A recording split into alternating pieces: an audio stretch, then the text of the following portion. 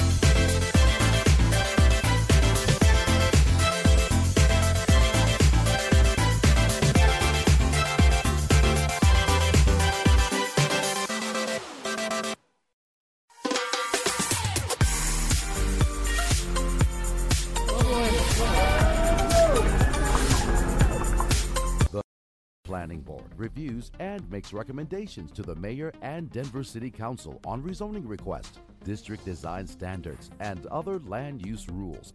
This meeting of the Denver Planning Board begins now.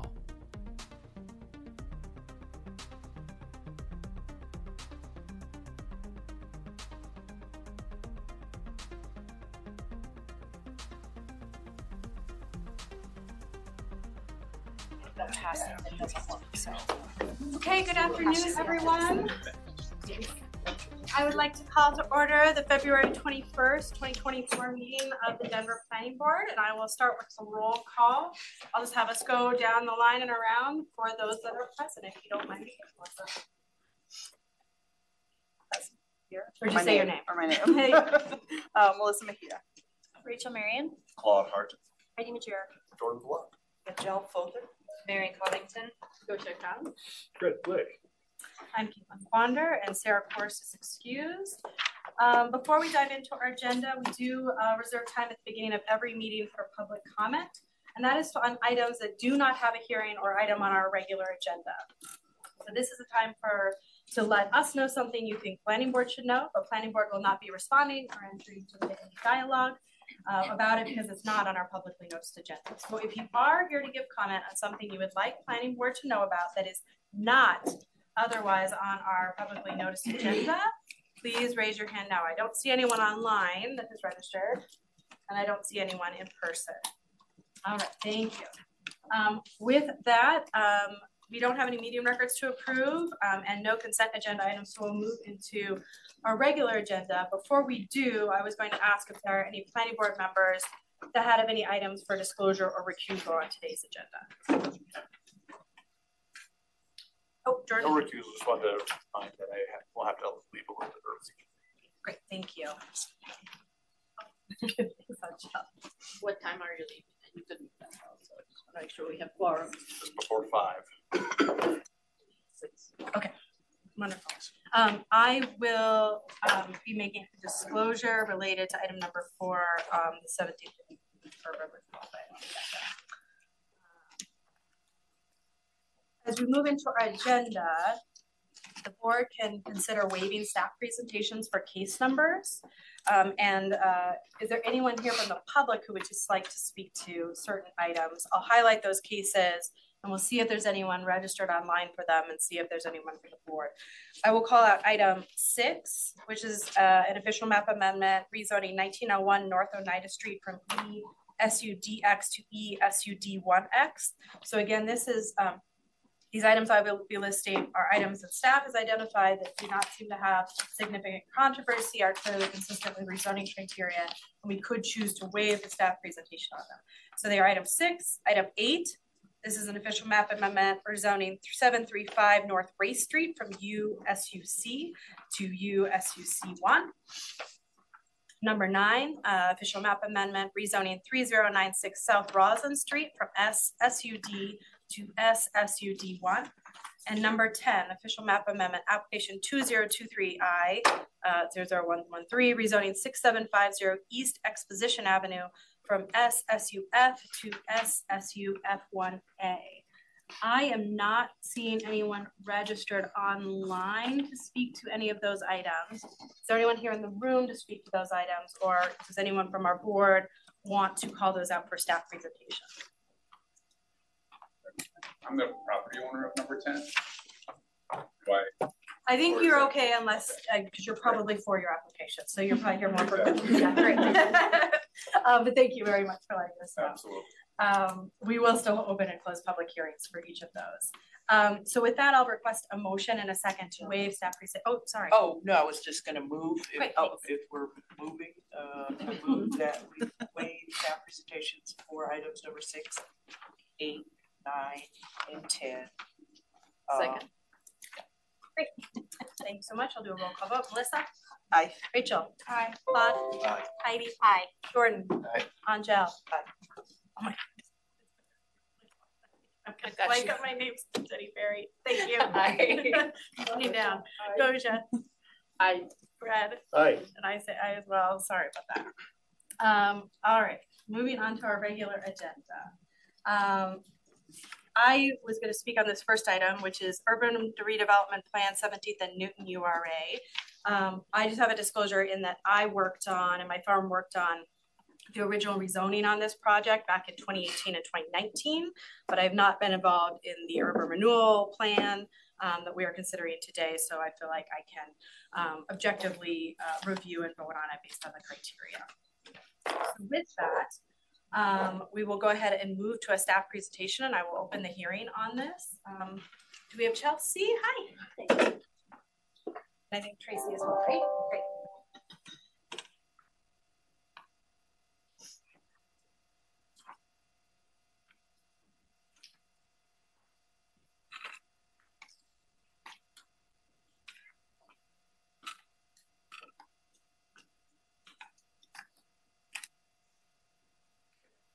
I'm Chelsea Benuna, a senior city planner with CPD, and today I'll be presenting on the proposed urban redevelopment plan by the Denver Urban Renewal Authority for the 17th and Newton area.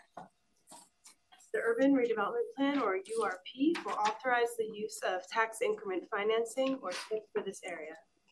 Tracy Huggins from Dura is present today and will share more details on this project right after this presentation, and she'll also be available to answer any questions you may have. So the planning board's role in the establishment of an urban redevelopment plan is defined by Colorado law, which charges Denver's planning board with reviewing the proposed 17th and Newton redevelopment plan and assessing whether it conforms with the comprehensive plan and its supplements. Dura will then transmit this finding to City Council as they consider approval of the plan. I just want to remind everyone that we're not considering the zoning or anything related to the design, density, traffic impacts, etc. That was decided when the current zoning was approved a few years ago, and it's not a part of today's discussion. The details of the project finances are also not relevant to today's discussion. So the URP will define an urban redevelopment area, or URA, in the West Colfax neighborhood. The property in the area is generally bounded by 17th Avenue to the north, Newton Street to the west, 16th Avenue to the south, and private property occupied by the Sloan's Lake Medical Center to the east. The area is currently utilized as a surface parking lot for the staff and patients of the Sloan's Lake Medical Center. The proposed URP will authorize the use of tax increment financing to facilitate the revitalization of the area through the creation of new housing opportunities, including units affordable to low-income households, multimodal transportation improvements, and the construction of a parking garage for use by the residents of the income-restricted units, and to replace the parking needed for the patients and staff of the adjacent Sloan's Lake Medical Center. Tracy's presentation, which will follow this one, will get into more detail on the proposed project. And again, she'll be best positioned to answer questions on this proposal. The redeveloper intends to redevelop the area into a mixed income residential development and make several infrastructure improvements needed to enhance connectivity and pedestrian and bike safety in the area. The project's development program includes reconnection of 16th Avenue between Newton Street and Lowell Boulevard, the creation of a linear park and bicycle pedestrian path through the area along the Meade Street alignment, and enhancement of the maintenance drive and entrance to the medical office building. The subject site is currently zoned as a planned unit development, PUDG number 21. The custom zone district is based on the CMX 8 standard zone district with modifications to allowed height, protected district standards, street level activation standards, allowed uses and parking. And the custom zone district allows a mix of uses that promote safe, active, and pedestrian scaled commercial streets through the use of building forms that clearly define and activate the public street edge. There's a mixture of land uses and building forms in the area. Apart from the abutting medical center, the land uses immediately surrounding the site are primarily residential, and the residential uses vary and include single unit, 2-unit, and larger multi-unit buildings. The subject site is currently utilized as a surface parking lot for the staff and patients of the Sloan's Lake Medical Center. The proposed URP includes 10 objectives, which are included in the staff report and listed on this slide and the following slide. I just want to highlight a few of the key objectives, which include eliminating the blighted conditions, promoting a diverse mix of housing options, and encouraging pedestrian and multimodal friendly development.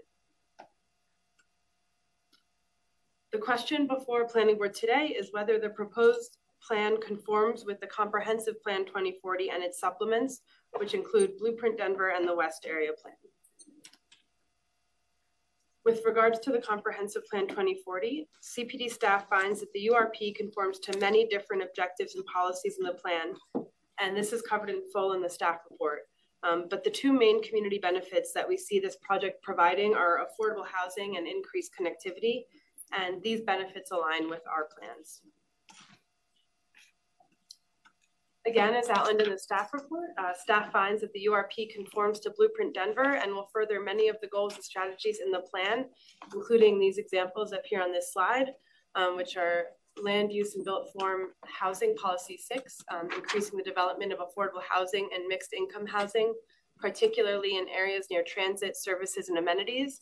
And then mobility policy 1, which encourages mode shift, more trips by walking, rolling, biking, and transit through efficient land use and infrastructure improvements. The URP will promote development that supports complete neighborhoods and networks envisioned in Blueprint Denver, including neighborhood context, place, street type, and the growth strategy. The proposed URA is within the urban center context, and Blueprint Denver describes urban center neighborhoods as dense and vibrant areas that support residents and visitors. This context contains high-intensity residential and significant employment areas. Development typically contains a high mix of uses with good street activation and connectivity, and residents living in this context are well served by high-capacity transit and have access to ample amenities and entertainment options. The proposed URA is designated as community center, which is intended to include an active street level presence and contain a good mix of commercial, retail, office, and residential uses. A wide customer draw both of local residents from surrounding neighborhoods and from other parts of the city. Activity levels during times of the day will vary depending on the type of mix of uses. Regarding street types, 17th Avenue is identified as a residential collector, and those are characterized primarily by residential uses, but may also include schools, civic uses, parks, small retail nodes, and other similar uses. Both Newton Street and 16th Avenue are categorized as local streets or undesignated. This URP is also in alignment with the West Area Plan's goals and recommendations, and in particular, the vision which calls for creating a mix of housing options that appeal to all types of residents at varying stages of life and at all income levels, and reprioritizing streets and key corridors to increase safety for accessible walking, rolling, biking, and enhanced transit. Based on the analysis in the staff report, CPD staff finds that the 17th and Newton URP conforms to Comprehensive Plan 2040 and its supplements, and we recommend that Planning Board make this finding. Now I will hand it over to Tracy to talk more about the project.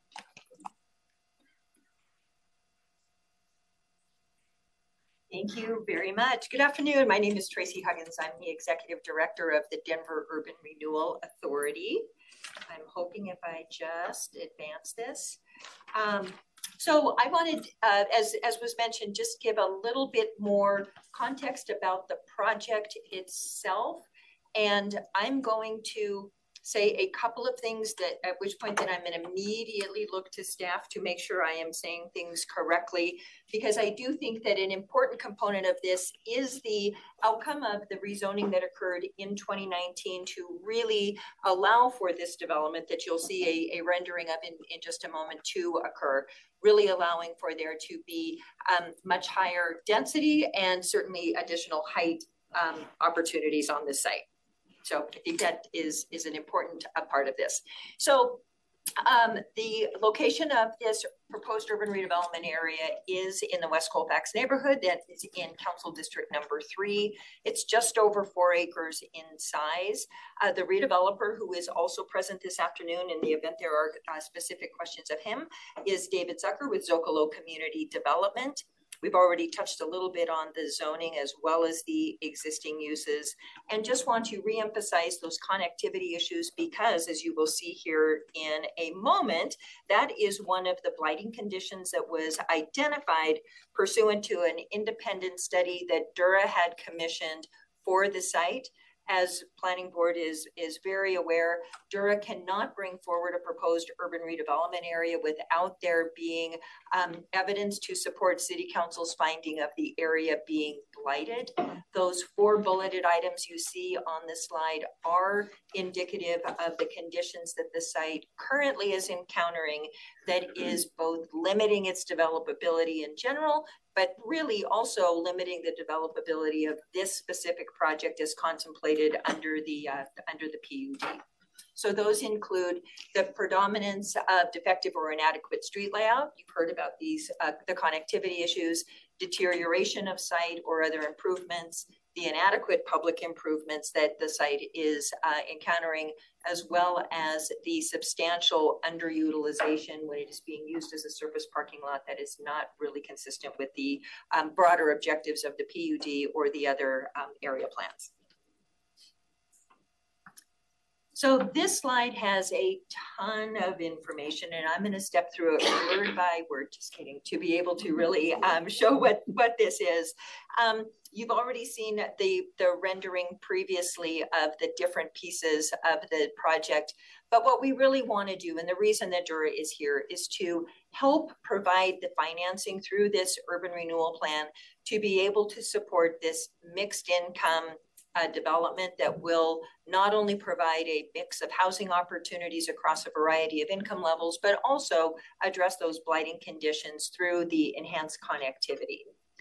This is one project, but it has several discrete components that will be undertaken in a specific order. And again, just most fundamentally, the reason that Dura is here is because of those mix of incomes. If this was just a market rate development, there likely would not be a need for us, but that is hardly the case. Consistent with the PUD that was brought forward and that broader development vision, this really is a project that seeks to deliver a significant number of affordable units at varying levels of affordability, combined with then a significant number of market rate units that together comprise the project.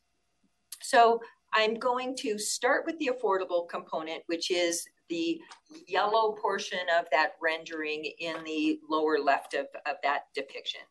This will be a 4-story development that will deliver 158 unit income restricted housing units. These are being supported through financing being provided in part by CHAPA. And you can see on the top part of this slide, the mix of bedroom sizes as well as the level of affordability that will be expected to be maintained through that affordable component. In addition, though, the financing that has been put together for the affordable component is to exclude the cost for the tenants of that affordable unit to park on the site. And so the first part to be taken, to be done from a construction standpoint, will be construction of the parking garage. As was noted earlier, the site is currently being used for parking for the adjacent medical office building. They need a place to continue to be able to park, both the employees as well as the patients and visitors, but then also be able to deliver parking for the affordable component. So it's that parking that has to occur first that then will allow for the undertaking of the affordable component. And then there's also the tower component. This is primarily market rate, but there are now at least 15 affordable units that will be included in this. And it really is, and we'll talk, even though it's not relevant to this conversation, I do want to talk about the tax increment structure here a little bit, but that will be the last part of the project to come together. But without one, you can't have the other. So it really is one project, even though it is going to be undertaken in a level of sequencing, as I just described. To be clear, the tower component will be self-parked with 499 parking spaces for that component of the project. The parking garage will provide, again, that parking for both the existing medical office user as well as for the affordable component. In order to make all of these pieces work together, the developer is ready to begin construction on the parking garage just as quickly as we are able to secure the total council approval of the entirety of the plan. So a rendering of what the project is likely to look like. The rendering on the left, that is looking from the affordable component back towards then the tower component, within the parking garage being set behind it. The rendering on the right is looking from the base of the tower component. We've already spoken some about the connectivity that this project will deliver. So in addition to the affordable housing units, DURA's role will be to help offset some of the costs to be incurred to deliver those infrastructure improvements. And so this is, I apologize, I keep changing the orientation of this. So in this rendering, the existing medical office building is in the upper left, within the parking garage at the upper right. And then I'll confuse it again by showing some of the access that this is intended to deliver from a biped standpoint, as well as the enhanced drop-off for the medical office building. Again, it will not be a full vehicular connection from one side to the other, because it really is focused on the pedestrian, but it will really enhance the overall connectivity in this area. So there is, consistent with the original rezoning, a development agreement that was entered into with the property owner and the city.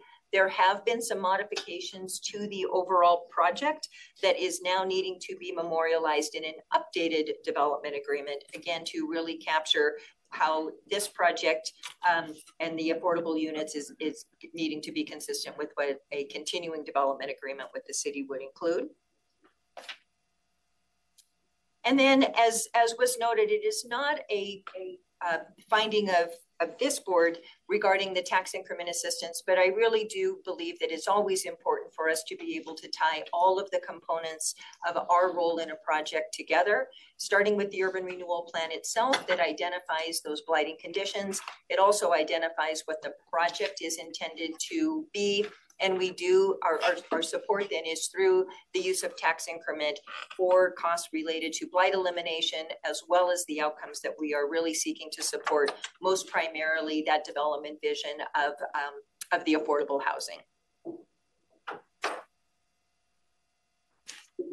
As with any urban renewal plan we take through City Council, there are other companion documents that also need to be put in place, including specific agreements with the other taxing entities regarding our ability to capture and utilize the tax increment generated by their respective mills. We have entered into agreements with Urban Drainage and Flood Control, also known as Mile High Flood Control, who is allowing us to capture and utilize all revenues attributable to their mill levy. Excuse me. And we've also entered into an agreement with Denver Public Schools regarding the impact that this development may have on their ability to deliver services. And under that agreement, excuse me, under that agreement, DURA is able to capture all of the increment generated by the DPS mill. And we have a requirement that over the 25 years under which we will be collecting the tax increment, we will pay over to them a sum total of $5.72 million, as they have calculated that being the likely impact that this development will have on their ability to deliver services. So that is straight lined over the 25 years. DPS understands that in those first years of construction, there won't be any increment. And so whatever amount is due in year one rolls over to year two. And in the agreement, it contemplates that the first year of payment to DPS would be in 2028. In both the DPS and the urban drainage agreements, it does have a requirement that the project must be commenced no later than December 31st of 2026. As I said before, we have every anticipation that that is commenced much earlier in that, but we do want to have a stopgap in the event the project should falter, that we don't continue to collect the increment without a project being in place. From a schedule standpoint, last week, the DURA board, the DPS board, and the urban drainage board all approved the requirements applicable to them. We are here today with you, hoping to get a favorable finding of conformance with the comprehensive plan. We then will be moving forward through the city council process. Our current working schedule is that we would go to the Finance and Governance Committee in very early April, and then conclude that process with a public hearing on or about April 22nd. And that is not my slide. And so with that, happy to answer any questions that you may have. Great, thank you so much, Tracy. We'll take public comment and then come back around for questions. So with that, and we do have a few people signed up for public testimony. So all persons wishing to speak have registered to speak prior to the public hearing. I'll call you up in order of registration, both online and in person. Speakers are limited to 3 minutes unless translation or other accommodations are needed. And please do let us know if that's the case when you begin. And then speakers will be given a 30-second warning and a signal when their time is expired. Please state your name and address if comfortable before making your statement, and indicate whether you support, oppose, or are neutral about the proposal. So with that, the first person we have signed up to speak is online, Jonathan Pira, and Chantel Mullenix is next in line in the room. Jonathan, if you are available online, go ahead and unmute yourself and state your name and address for the record, please. Great, can you hear me? Yeah. Hey, all right. Yes, my name is Jonathan Pira. My address is 1514 Newton Street. Thank you, go ahead. All right, good afternoon, planning board members. My name is Jonathan Pira. As I said, I live 1 block from the 17th and Newton development site, which has for a long time been a surface parking lot that's rarely even half full. I supported the rezoning application for this property a few years ago, and I'm really happy to be here today to support the urban renewal district that will allow the use of tax increment financing. A lot has changed since that initial rezoning application was filed before this board a few years ago, including the pandemic and a severe increase in construction costs. I'm excited that Zocalo has persevered over these years and will still be able to deliver a project providing more than 180 affordable units alongside the park. This project will help recreate a mix of incomes in our neighborhood after years of displacement of our lower income neighbors. Notably, the project will utilize a prioritization process. It gives first dibs on affordable units to people who have been recently displaced or are at risk of being displaced from the neighborhood. Our neighborhood is close to multimodal transportation infrastructure and key amenities in the city, meaning the hundreds of new residents this project will house will finally get to enjoy the benefits that I, a neighbor, already experience. Durr and Zocalo have worked well with our community, and as you'll see in the staff report, this project is largely aligned with both the city's comprehensive plan and our neighborhood's recently adopted West Area Plan. The notable exception to this and to that alignment, in my mind, is the creation of far too much parking as compared to both the need and our West Area Plan's directives to minimize parking provision in the neighborhood, thereby spending Durr funds on parking spaces that could instead have been more affordable units. Please do support this urban renewal plan, though I'd hate to see this underutilized lot sit here forever or eventually be built upon without any of the affordable housing that this project promises. Thank you. Thank you. Next in person, we have Chantel Mullenix. If you want to come up to this microphone right here, thanks. And next up is John Lucero. Hi, I'm Chantel Mullenix. I live at 1240 Raleigh Street. I live in the West Colfax neighborhood for over 10 years, and I also am the Affordable Housing Chair for West Colfax Association Neighbors, the local RNO, just to give some context. I am in support of the redevelopment at 17th and Newton and using the Urban Renewal Fund. Just to give some context that Jonathan mentioned as well around the rapid gentrification and displacement that has taken place in our neighborhood, and to kind of give you some context of where this location is on 17th and Newton, falls almost exactly in between two elementary schools, Cheltenham Elementary and Colfax Elementary, and then just 2 blocks north is Lake Middle School. And if you want to know how gentrification and displacement has affected our neighborhood, you just have to look at the schools, DPS, and we're in the news all the time because those are the declining enrollment schools. And so just to give some numbers, since 2014 to 2022, Cheltenham lost 179 kids in enrollment, and Colfax Elementary lost 150 kids. So this is just ECE to 5th graders, 329 kids that have been displaced or have moved away from the neighborhood when we think about enrollment and how much decline has happened there. So one of the main reasons is that I'm in support of this project for affordable housing is just to offset this devastation that has happened to West Colfax. The Zocalo project is delivering a lot of 2- and 3-bedroom units, and the way that affordable housing works is that those will produce more kids, and those that will impact our schools that are right there. So really excited about that. The other thing I just want to talk about with the connectivity is the pedestrian walkway that you saw in the map of what's going to be added in. If you move further down to Meade Street and Colfax, that is actually where a light exists to cross Colfax. And if you can imagine the number of kids that we have that have to cross Colfax to get to school on a regular basis. And Lake Middle School in particular, that has over 600 kids, and many of them have to cross Colfax and walk alone without parents, all those things. So really excited about that connectivity, the pedestrian walkway that we know that our kiddos will be using. Thank you. Next is John Lucero here in person, and then we have Fatima Diaz available online after that. You're just here for questions? Okay, great. Fatima, you are up next. We want to go ahead and unmute and give your name and address.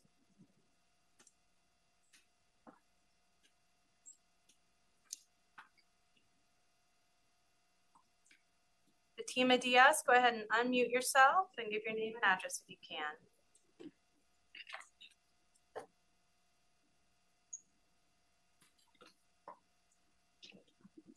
Hi. Oh, we can hear you now. Go ahead. Great. I've been living in Denver for over 20 years and paying taxes since 1995. I'm opposed to this because this defies the purpose of the neighborhood. I have 2 teenage daughters that I take care of at home, and I'm absolutely against it. Thank you. I think that is it for public comments on that. So with that, we'll go ahead and start with questions from the board members. Before we do, I do want to just reorient all of us. I know we're so used to our rezoning criteria. This one is very different when we look at urban renewal plans. We just have the one question before us, which is is the proposed 17th and Newton Urban Redevelopment Plan in conformance with the Denver Comprehensive Plan and its applicable supplements. So just kind of that one question before us to consider. So with that, any questions from the board or discussion or comments? I actually did have a question. And I was not on the board in 2019 for the rezoning. With the status as a PUD, is that, it looks like it was done in 2019, but is that separate from chapter 59? Is that, I was looking for information on the PUD and couldn't really find it. It's a Denver zoning code PUD. Okay. Yep. Current code, not former. That's right, yes, that should be more clear. It is based on the current, on the Denver zoning code, okay. the new current code. Okay, yeah. I guess I would have liked to look through the PUD, but other than that, I don't have any questions. Any other questions from the board? How was the, I guess my question would be that this was done in 2019, the calculations for parking as was mentioned before was probably done in 2019. How does that mix with the West Area plans for parking that was done in 2023? I don't know if Chelsea would be the right person to speak to kind of how the West Area plans recommendations around parking as it relates to this property's plans for parking, or is that someone else from staff?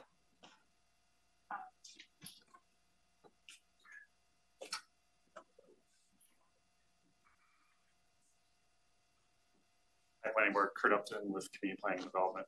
The question, just to make sure I heard you right, was how does the project relate to the West Area Plans recommendations around parking? The calculations that was done, I'm assuming in 2019, right. How does that all relate to now the West Area Plan that was completed in 2023? Got it. Right. So the West Area Plan, you're correct, it was done after the PUD. Doesn't get into specific ratios of parking, especially at the project level. It provides general guidance that is that you see similar in some of our other neighborhood plans that says to create efficient parking, especially near multimodal transportation, not to overpark an area, especially near multimodal transportation. And so our finding is that this project is meeting that overall goal. We don't see this as an oversupply of parking. The market has kind of established what the parking ratio is for this development, which we see as consistent with our plans. And Kurt, can I do a follow-up? Right now, is it surface parking to be replaced with parking structures? Correct. Yeah. I have a few questions kind of digging into what Mary already brought up, but some of it is a little bit of process because I happen to know that there are several differences between that original agreement and new agreement. And so trying to understand, like, we are voting on this proposal, but what it does is it changes the development agreement. And so I'm making sure, I'm trying to make sure that I'm asking the right questions that I can ask with how we're making this decision. But I would appreciate a little more discussion about the differences between the original development agreement and what's being proposed here, because I know that there are differences in the affordability between the two that we have not actually talked about. So maybe a legal question. The development, I mean, correct me if I'm wrong, Adam. The development agreement was not before planning board originally and is a city council piece. And so it's not something we vote on.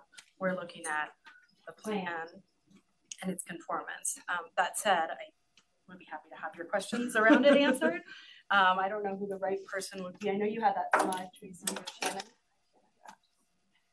I just know we moved past that really quickly without actually talking about the differences. The development agreement will be revised, obviously. Janet, could you just... I'm sorry, Shannon DeFrank, I work at the mayor's office. The development agreement will be revised. It's in the process of being revised and it's not complete yet. In this new development agreement, the requirements for affordable housing are considerably higher. The previous development agreement, although there was sort of a large LIHTC project contemplated, did not explicitly spell out sort of all of the affordability that's going to be contained on the site. The new development agreement will do that, and will also provide that should, for some reason, the level of the number of units in the market rate tower changes and increases again, that the number of affordable units would also increase again. And then there are just a couple of more updates to bring the development agreement up to date with current practice. The time that the previous development agreement was prepared, city's affordable housing programs were run out of what was then called OED. The Office of Economic Development, we since have established a separate department, Department of Housing Stability, to administer programs, and some of the covenants and some of the just the administrative practices have changed. And so it, for the most part, it's a pretty simple. It won't go to council. It'll be done administratively. It's not complete yet because we're still working on it. So I guess I have a couple more specific questions. Sure. I guess this is about process, like regardless of whether we're voting on it here, just trying to understand like what is happening. Because I know this original agreement happened as a part of a rezoning. That rezoning was sponsored by a council member in exchange for 50% affordability. That was a part of the agreement of that original rezoning. Can I speak to that slightly? Just so that you can include this in the predicate of your question. The market rate tower, which hasn't changed in shape or size, has changed quite a bit in terms of the number of units and the composition of units. So it was supposed to be large luxury condos, and now it's going to be smaller market rate units. So it'll be more units, but no luxury condos anymore. Okay. Ish. Because my understanding, this is why I'm like trying to go back in history and understand what's being changed and where all of these pieces are changed, because we're voting on this TIF, but in this original agreement, there was a certain amount of affordability. There were conversations, at least with the neighboring community, because this was a council-sponsored rezoning, about how many family serving units there would be, about bedroom counts, about not having one affordable and one market rate building, because it's just not good practice. But that's sort of how this has shaken out here. And so I'm trying to understand where all these pieces are. And then there was a whole other conversation about saying they would take no city subsidies. Now we're here for this. Things have changed. I know we're only voting on this part. I'm just trying to understand where all of these different changes live and how what we're voting on actually impacts what's going in there and what was originally agreed upon by, the neighborhood and the developer and the city. Sure. The denominator has changed. So like the overall number of units on the site has changed. There are now more units on the site because they don't have these large luxury condos, which is sort of one way of saying 50% affordable units. It's now high 30s instead, but the amount of floor area that is devoted to affordable housing is higher than it was in the previous because we didn't have affordable units in the market. I absolutely agree with you that it is city policy, it's in preference, it's my most preference, and mayor's office for everybody's preference to integrate affordable housing with market rate housing. Just because of the difficulty of financing LIHTC projects, it doesn't tend to happen that LIHTC projects are integrated or even condominiumized within market rate buildings because you just can't get them financed or built that way. And so even, I believe in 2019, developer here, it was anticipated there would be a separate LIHTC project at the corner of 16th as it is today. But the managing and the program for that building has not changed. What has changed is that the market rate tower is no longer condominiums. It's composed of smaller units, and some of those units will be affordable. That's what I wanted to confirm, because I thought I heard you say that the tower doesn't have affordable, but I thought I saw in the chart. Yeah, I mean, it's 15 out of 263, so it's not. It's still one all affordable building and one almost all market rate building. So yes, but I don't know. Is that the number? Yeah, I wrote it down. A quick follow-up on that. Yeah, because since we're defining it as one project, from the fair housing standpoint, how is it possible to actually segregate? Because from the Fair Housing Act standpoint, like there should be this equal distribution of units within the project.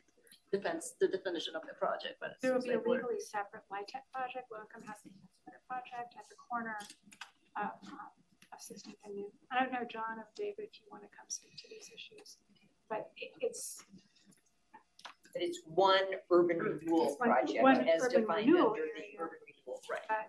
But then the distribution of low-income units is focused on one building as opposed to throughout. I mean, typically what we see in projects, right? Depends on what the definition of a project is. But if we define this as a project, then the low-income units should be distributed throughout the project, throughout the floors, unit types, etc. Legally, there are separate projects on this site which will compose one urban. I think that's what I'm having a hard time understanding. Where are they separate and where they are together as one project? Couldn't hear your last question. I think that's what I'm having a hard time understanding. Why we define it as a one project for TIF purposes, but as different purposes for allocating affordable units. Sorry, Melissa, I didn't mean to. No, thank you. No, that is a great question. And so it is just how it is we are choosing to define a project. So within an urban renewal project, like I said, it is a project. We would not be here if it was not for the entirety of the project, because the financing wouldn't actually work for us to be able to provide the tax increment that is going to be generated by the tower to pay for the costs that are not being able to be covered by the affordable component. So for our purposes, we have to look at it and want to look at it as one project delivering all of these outcomes. From a specific development standpoint, though, there will be different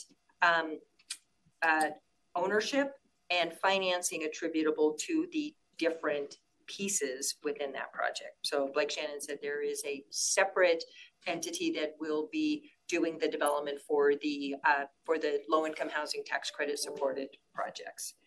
Not sure if there's a separate entity for the garage itself, and then likely another one for the, but they all have a common, for the tower, they all have common developer support and bringing all of that together.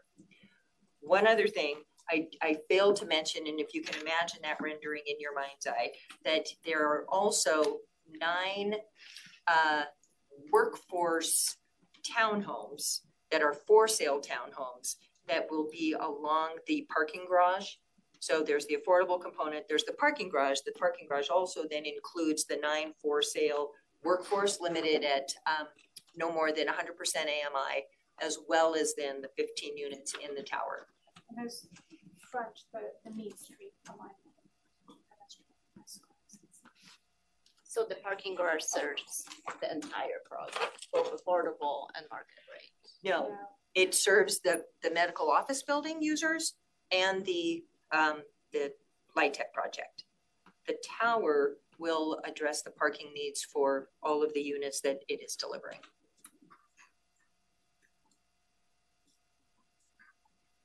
So, yeah. Oh, sorry. So I understand. Okay. I'm still struggling with the distribution. I'm struggling with how we got here, because yes, I know it was luxury condos and now it is market rate, but also it went from for sale to rental. And so that's not quite a give. I'm just, part of this is me asking how we got to this decision, and part of it is like truly mechanics of how this is justifiable and like where we're going with this, because that rezoning at the time, I think it was like 4 extra stories in exchange for the level of affordability. And so I I'm in this neighborhood. I'm like very familiar with this project. I just want to make sure. Anyway, I can give you a little bit of background here. That the way the project was initially intended to be financed was that the luxury condos would be sold at a level that would allow that project, the luxury condominium project, to subsidize the affordable component of the project and to subsidize that part of the garage. And that was predicated on an understanding of the market based on proposed sale prices at Lake House just down the street, a few blocks down the street on the St. Anthony's site. And those sale prices never materialized at Lake House and became unrealistic to put the pro forma together for this project. And so therefore there was no sort of ability for a luxury condominium project to cross-subsidize the affordable project on this thing. And so in rethinking how the pro forma was going to work, they switched to doing market rate rentals, which was considerably less profitable and not able to throw on the same.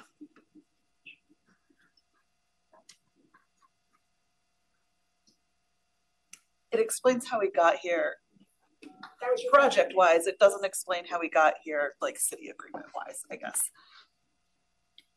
Angel. Yes, thank you for this. I know this looks like a really huge complex project that needs to pencil all of it. So I gather that that's all the different components and so forth. I am just curious for my edification, a Dura project such as this, what are the goals and parameters? For instance, you take a blighted area. Are you bound to, by any kind of criteria to then make a certain portion of it affordable or amenable for the community? Can you explain overall how that Dura thing works? Sure. Maybe I'll do my best. I mean, the short version. Oh, girl. Well, see, that's the thing. Our projects are so varied, but I will try to do a short version. Most fundamentally, our statutory charge is the elimination of blight, the elimination or seeking to stop it from happening in the first place. And so that is our fundamental charge. And we do that then through supporting redevelopment that is consistent with eliminating the blight and consistent with those plans. Included then in the urban renewal plan is a description of the project that will speak to what that project is intended to be. And we do that in really close coordination with the mayor's office, with planning, with host and others to really make sure we are maximizing the outcomes that collectively the city is looking to achieve. Now, this is where things get a little interesting. There is no requirement in Dura's role of how many affordable units a project is going to have. That is really the purview of host to be able to negotiate that. We do, however, work closely with them to say, here's how much the project might be able to support above and beyond what a developer might be thinking. Maybe. There's, again, a project comes to us because it doesn't pencil financially anyway, but to the extent we could do more, we want to work with them in that regard.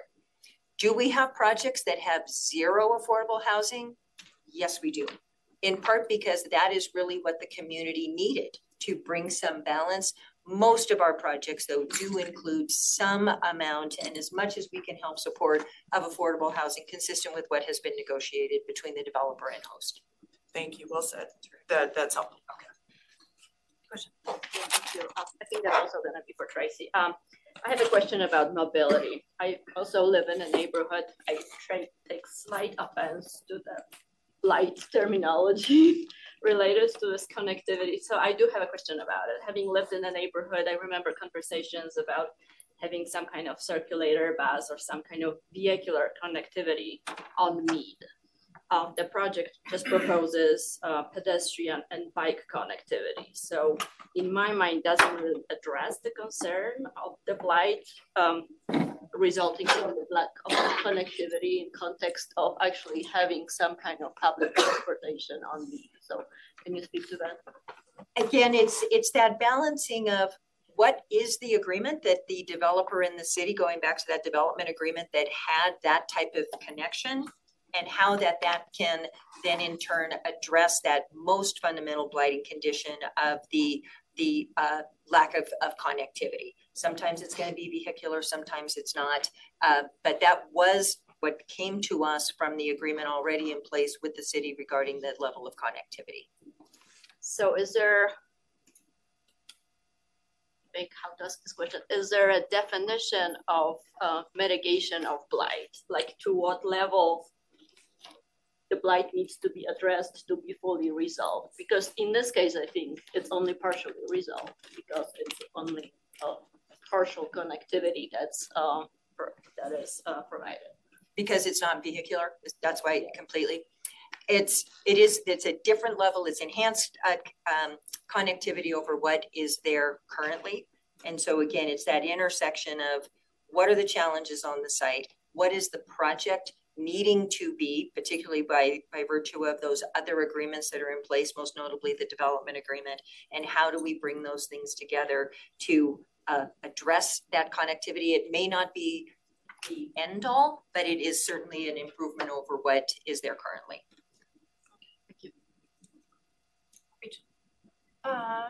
Two questions. One is a follow-up to both of these, which I'm a little bit confused because when Melissa's asking her question, the response is, well, there's going to be a new development agreement. But then when Gosha asks her question, it's like, well, because the development agreement. So can you clarify that? Tracy, things got blurred a little bit here. I mean, a lot of things sort of were agreed to in the rezoning. And the rezoning happened before I worked at the city. I was part of it. And I've looked at the council hearings. I've talked to some people, but I was not part of that. But in terms of doing the Mead Street alignment as the pedestrian site, that was in the it's also in the development. So yeah, I think it's in both. It's in right? both. Yeah. So got it. So there are going to be some things that stay consistent, but then it is being updated to reflect the now current project. That's helpful. I have another question, but do you want to stay on that thread? Or? One quickly. To that point, what you just differentiated between some things are in the development agreement, some things are in the rezoning. That's what I'm saying is the affordability was a part of the rezoning because there was a height incentive. Okay. I don't want to speak to. Okay, that was my understanding of it. Where? Okay. My question, how many parking spots are on the current surface lot? 214. David, do you want to come up? Sure that's clearly heard. Introduce yourself, please. Thank you. David Zucker of Zucker Development. There are currently 214 surface spaces. Okay, great. And then my math says the redevelopment will have 832 total spaces. Is that?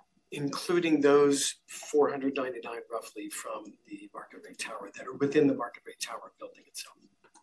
Got it. So the 499 serve just the Market Rate Tower. That's right. And then the 333 are that 214 plus some parking for the affordable. Exactly. And talk to me a bit more about that. So if we have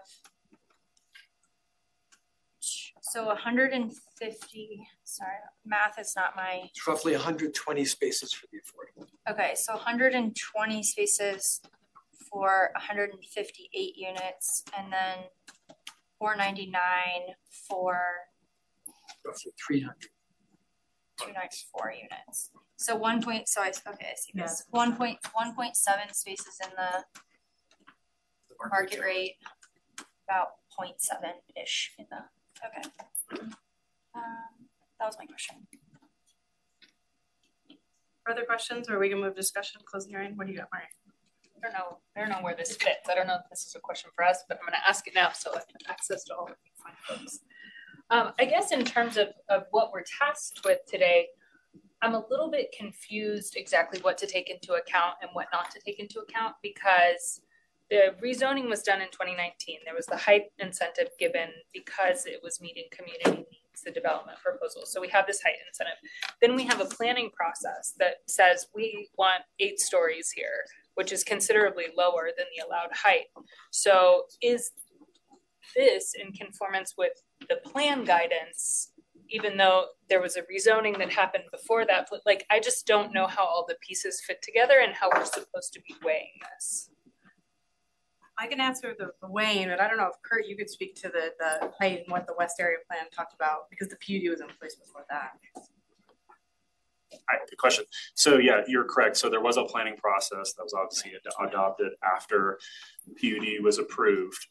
That is pretty common in a lot of our plans where we have rezonings that happen either during the process or slightly before the process, or even just honoring existing entitlements. And so as we review projects that were approved or have zoning prior to a plan's guidance, we take that into account and assume that those properties have their property rights and that those are actually, if they build within their current zoning, that is consistent with our plans. If they were to ask for a change to the zoning, we would then review it against what the plan says. But if they're building within their current zoning and not asking to change, we respect that as an existing entitlement. Thank you. Yep. And on the criteria, again, we're looking at the urban renewal plan, not the project, although the urban renewal plan does speak about the project and its conformance with the comprehensive plan and West Area Plan. So with that, are there other questions, or we could move to discussion? I'll go ahead and close the public hearing and move to discussion from the board. Rachel. I just want to, I think some of the consternation that Melissa's feeling and I identify with is something that I think we experience frequently, which is this conflation between zoning criteria and community benefits agreements or development plans or things that get agreed to that the average person believes they are, that in creating that agreement that will somehow live forever. And I think this is a great example of the zoning is what the zoning is, and any sort of development plan or community benefits agreement or financing structure or unit count can always change. And I think I just want to comment that I think that is a flaw in our process, because I do think that the average person that sits through and negotiates and says, I will come and testify for this rezoning, believes that the things that are being agreed to at that time will remain in place. And that's not the framework of land use regulation that we have in the city. So just want to throw that out there, that I think there's more than one person in our city that gets confusing and feels taken advantage of by the way that often plays out. First, I think I saw Angel and then Melissa. Melissa's before me. Okay, Melissa. Thank you. And I think that's correct. And to be clear, even in my position, I think things are unclear. I'm not confused. I understand that what has brought us here is a difference in circumstances and how the economics of creating this are different than when this originally came through. What I am frustrated about and trying to get us to at least uncover here, rather than just saying, cool, move on, is what you're getting at, that there was negotiation and agreement, and we couldn't have an inclusionary zoning ordinance like we do now in 2019 when this came through. And so negotiation happened for a long time. There was a lot of advocacy to get this through. There was a lot of work to make these agreements about how much affordability would be in this project and what that would look like, and convincing the neighborhood. We went through this whole process. Circumstances change. I understand that is what happens. However, this technicality of we can't build this project anymore, so we're beholden to some things but not others. We figure out how to do it, and now we're just going to reverse engineer a development agreement that fits what works now. Maybe as people who talk about this a lot, you understand how you get to that point, but that doesn't feel great, and that is very contrary to all of the conversations that we as a body are having and that the city is having about how to do community outreach and how we approach community outreach and how we take in community feedback and what that means and what the point of all of that is. Like, we are spending hours as a body, council is spending hours as a body, CPD is spending hours. And what we're doing here is reverse engineering something because the economics have changed. And maybe we followed all of the rules and maybe that is how this process works, but that doesn't change that that's the reality of what we're doing. And I think that I could not let this sail through when it technically conforms to the rules without naming that that is in fact what we're doing. So. Angela, then Mary, then Brenda. Thank you for those comments, Melissa. I'm a little perplexed. There's another kind of paradoxical thing here for me with the PUD, which generally we're trying to shift from PUDs. Is that not correct? Whenever we can. Is that not the case? And I recognize this was 2019, but that's fairly recent.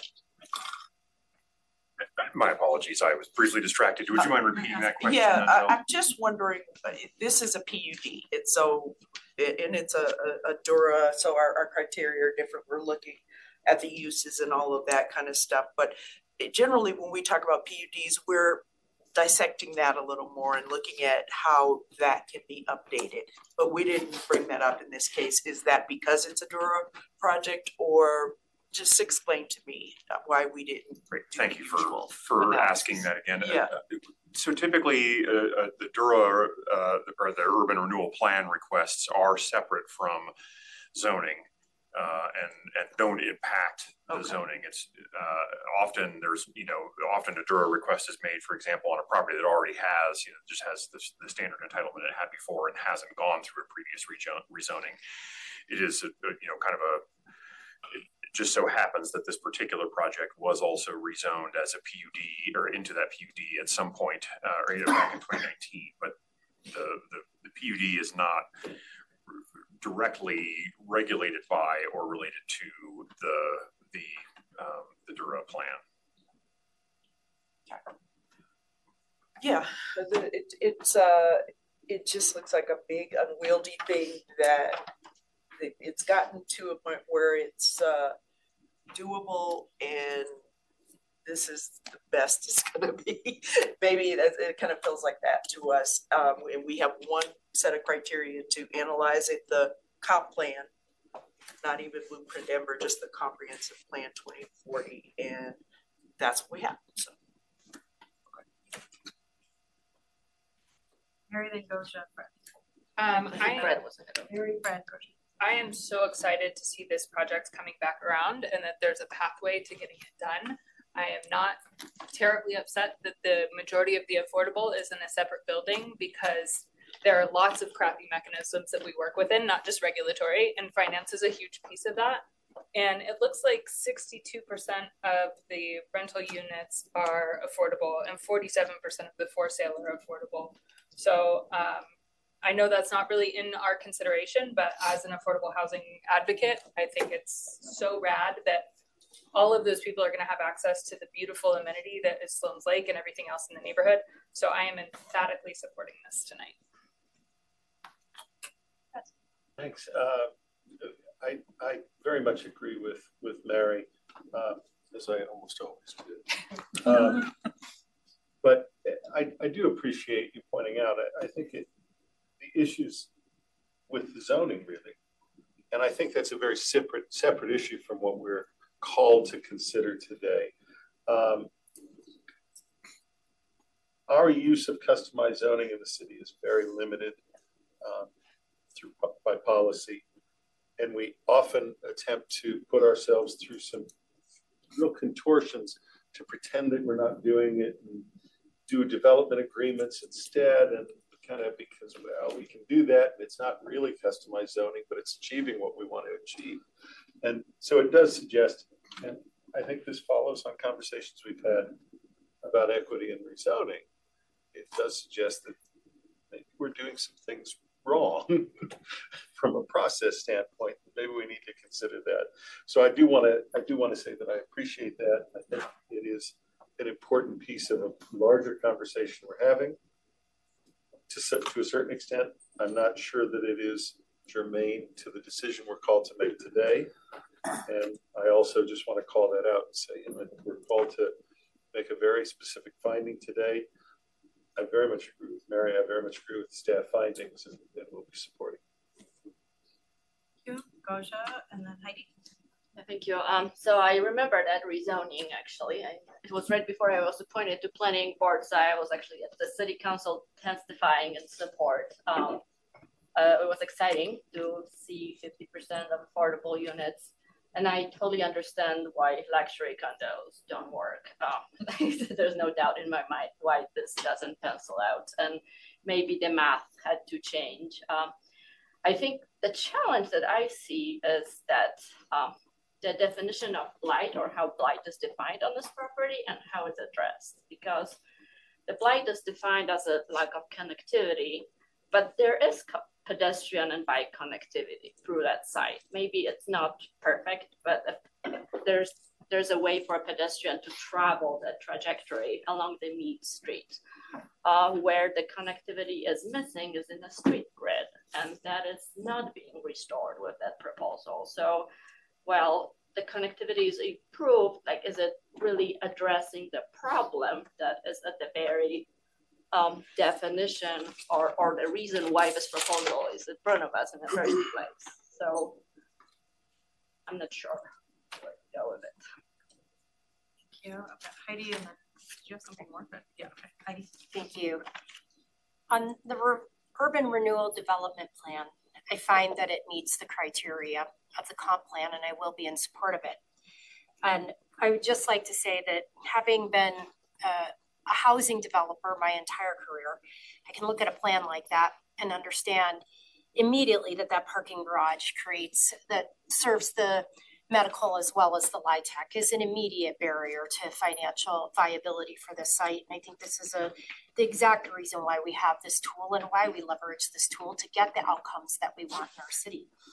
And while it's not relevant to the decision at hand, I'd just like to say that I'm pleased to see that the luxury apartments are gone.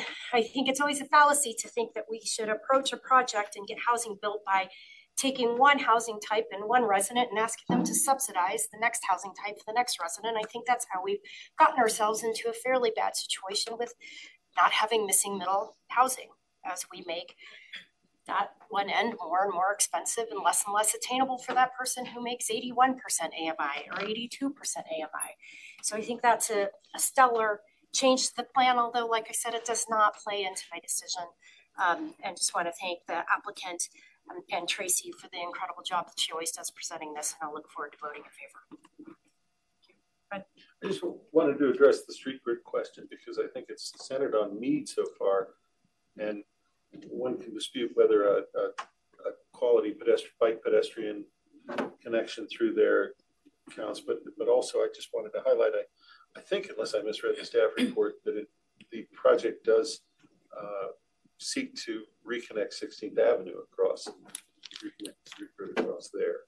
So I just wanted to make sure that we clarify that there is some street grid reconnection happening that currently is blocked through there. Thank you. Thanks, Brad. Rachel, and then I've got a comment.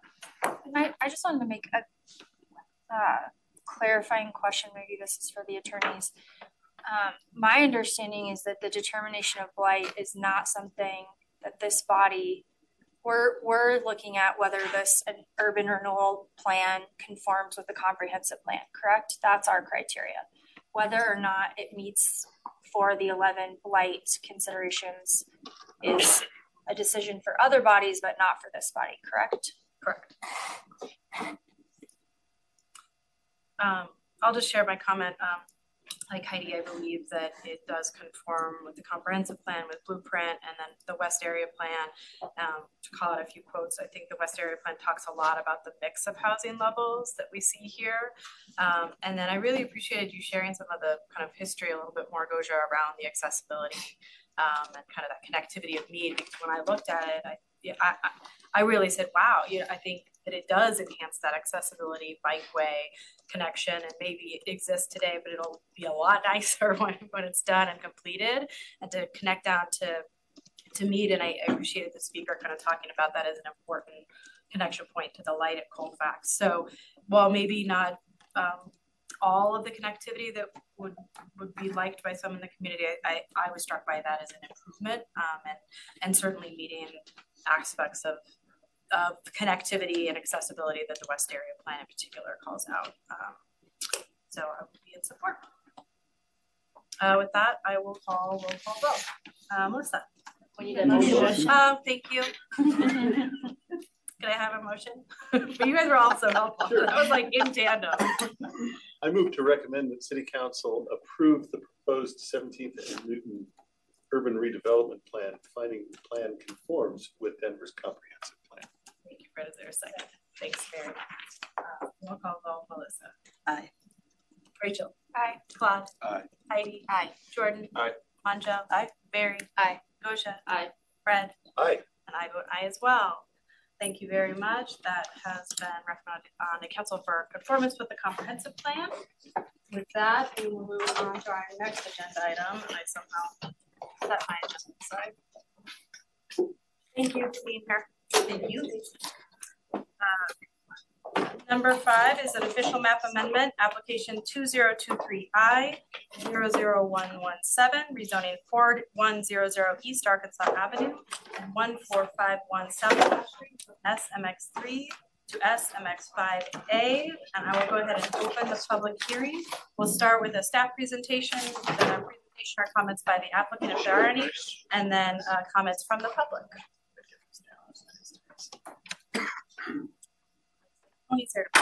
Yeah.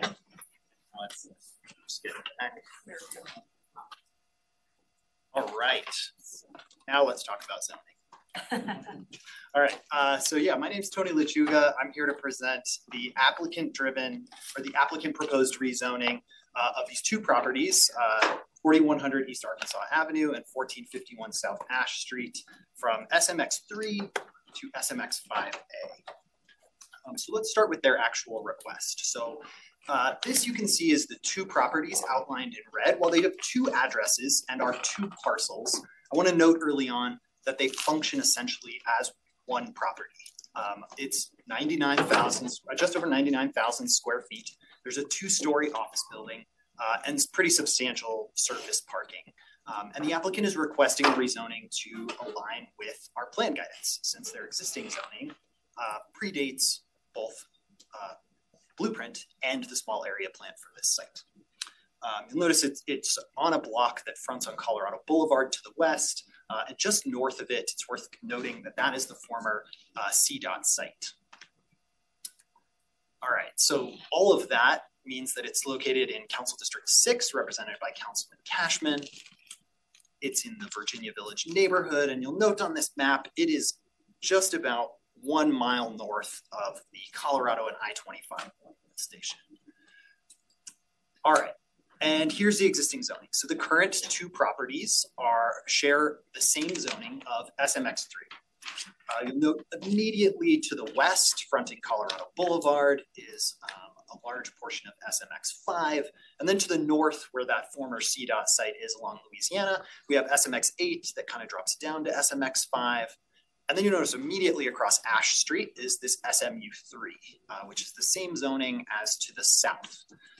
So pretty substantial zoning surrounding the site in terms of height and potential density that then tapers off into the SSUD to the east. And in terms of land use, that's sort of reflective of the zoning. So this particular site, again, has two different uses because it's two different parcels, although they function as one. So there's the office and parking use there, and you'll notice all along Colorado Boulevard, that sort of commercial, retail, and other office uses. And while the CDOT site to the north is currently listed as vacant in our land use database, construction has started on that site. And you see lots of multi-unit dwellings that taper off into single-unit dwellings.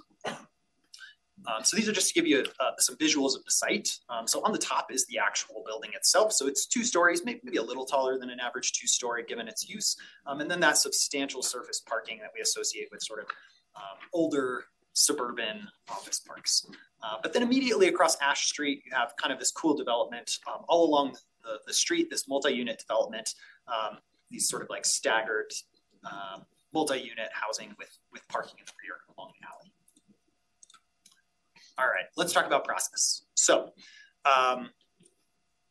neighbors within 200 feet, applicable RNOs, and City Council were notified about this back in August. Planning board notices went out at the beginning of February, and that brings us to today. You'll notice that's a longer gap than we normally see between noticing a project and it coming to planning board. And we'll talk very specifically about why that is when we get to the small area plan guidance.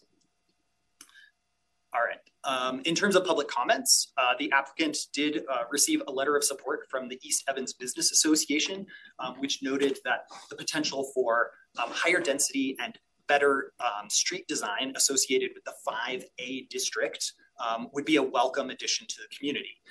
And we've received one general public letter of opposition that was largely concerned with additional parking, specifically along Ash Street.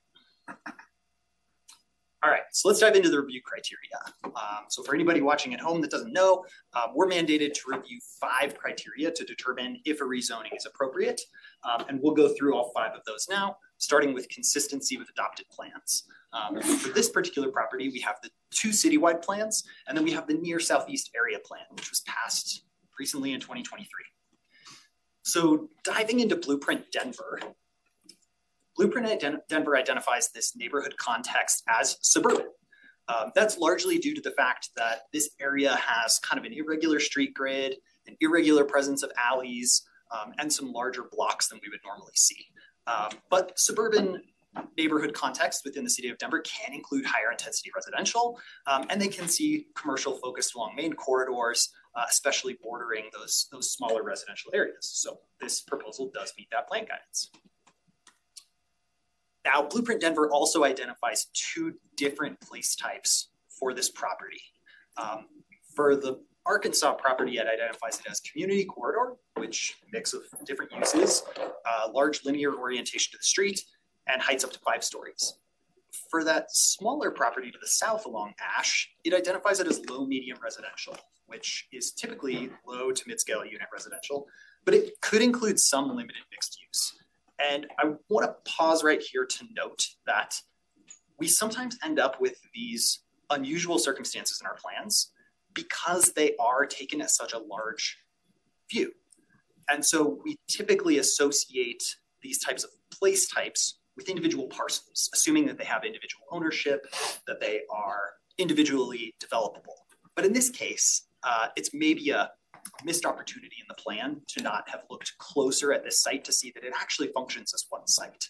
And so creating 2 different place types is maybe a small issue, but it's one in which Blueprint does say that we should be given discretion to look at flexibility around the edges of place types. And so I would sort of encourage us to think about that while this does provide 2 different place types, I think they both do conform, or they both do meet plan guidance. They are consistent with plan guidance. There's the word. And the same is true for growth area strategies. So it identifies 2 different growth area strategies, assuming 2 different properties, but both of them assume that we see an increase in new housing and new jobs in those areas. So let's turn to the near southeast area plan now. I'll note that the plan guidance in terms of neighborhood context is identical to Blueprint, so it calls for it to be suburban and describes it in the same way. The place types are identical to Blueprint Denver, so again, that community corridor and the low medium residential for both place types. And then here's the one map where we see outlined in black on the map is everything that is considered sort of a refinement from Blueprint. And it identifies that this entire block should actually be 5 stories.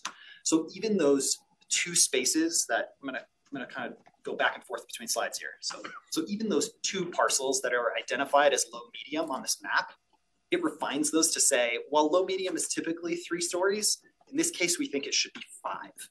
And that's because the apartment building that's at the southeast corner of that block is actually a 4-story building with a small 5th-story roof deck. And so 5 stories would actually be appropriate for what's built there. And so this tiny little piece on Ash is also included in that to say the whole block should be allowed to be one sort of 5-story height potentially. All right, and now we're going to turn to 2 land use recommendations. And there's a lot of text on the screen. I do not expect you to read it all, but I put it there just in case you want to be thorough. So this particular recommendation explains why there's such a big gap between when they submitted the application and when we got to today. And it's because this new plan says that in community corridors where additional height is recommended, we should have an adequate mobility, there should be adequate mobility infrastructure to support that. And so proposed applicant rezonings should go through an established coordinated review process in order for us to analyze whether or not there needs to be some sort of ask from the city in terms of added mobility.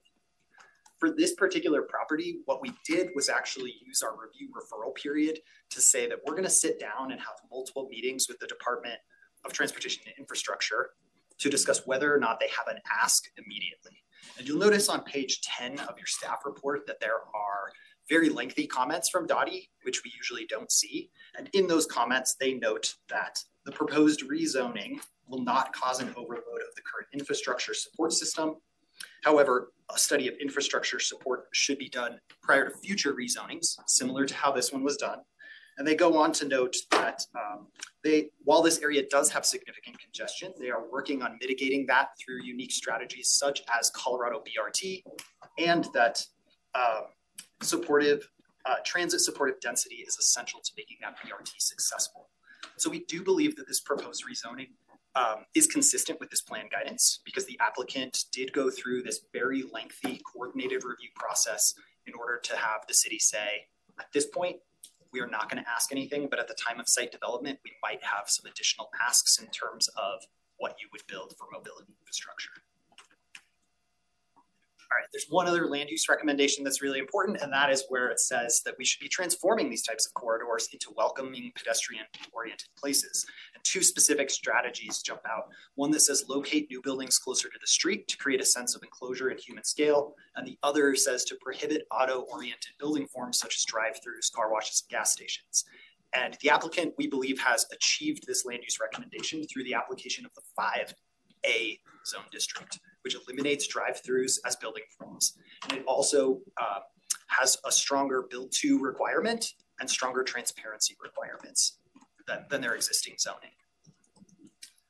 So we believe that given all that, it is consistent with adopted plans. We believe that it will result in the uniformity of district regulations.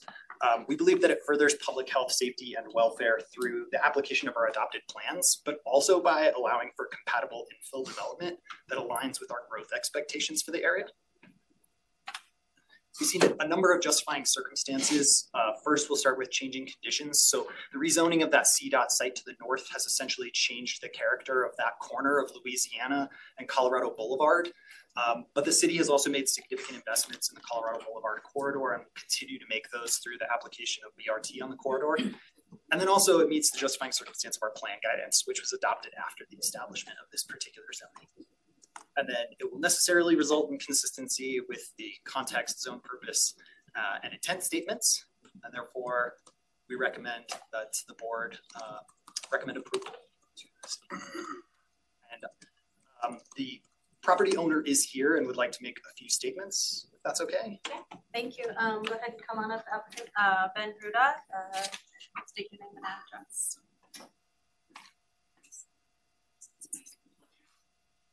Thank you, everybody at Planning Board for considering our application. Just wanted to give a quick overview of why we're doing this and a little background and nothing more than that. My name is Ben Hirota. Do I need to say my address? Yeah, you're. Okay. Our company is Flywheel Capital.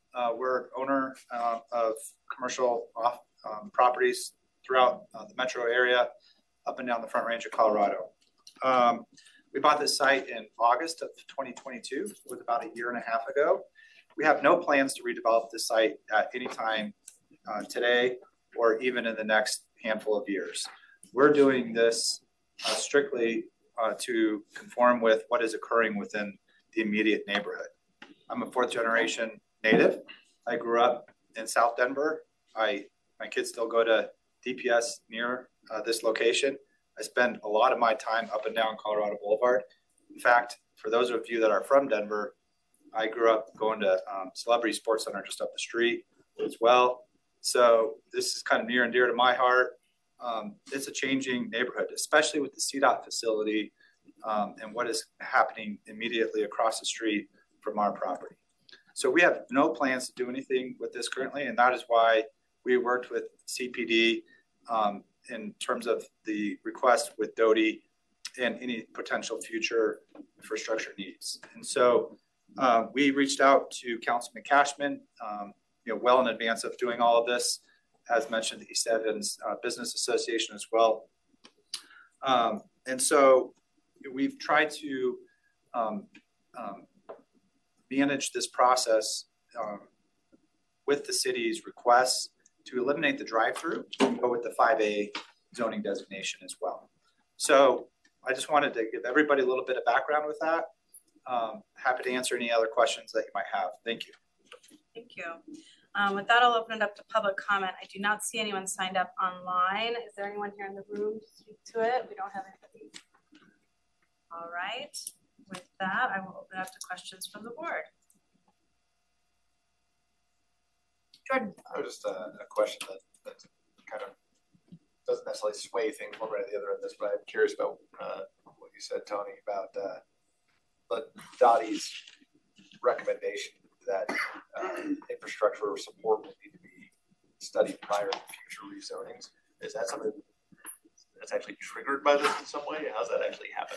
Yeah, so that particular land use recommendation that I noted that was very lengthy in there that says we should be looking at whether there's adequate mobility infrastructure before implementing rezonings. We have interpreted that as staff that every single rezoning in this area that does seek to increase entitlement that's not a small site. It does give a small site out, should actually go through this coordinated review process. And so for large enough sites that would be going through LDR, where we actually would look at what's the development and would we want a new road through here? Would we need new sidewalks? For sites like this, it's about 2 acres. It was large enough that we felt like it needed to have that coordinated review, not so large that it needed to go through LDR, but yeah, I think essentially any similar rezoning would go through this coordinated review process. This was the first one, so I think it took longer than any of us anticipated to have those meetings, to have those conversations. It could move faster in the future, but I won't guarantee that. Thank you.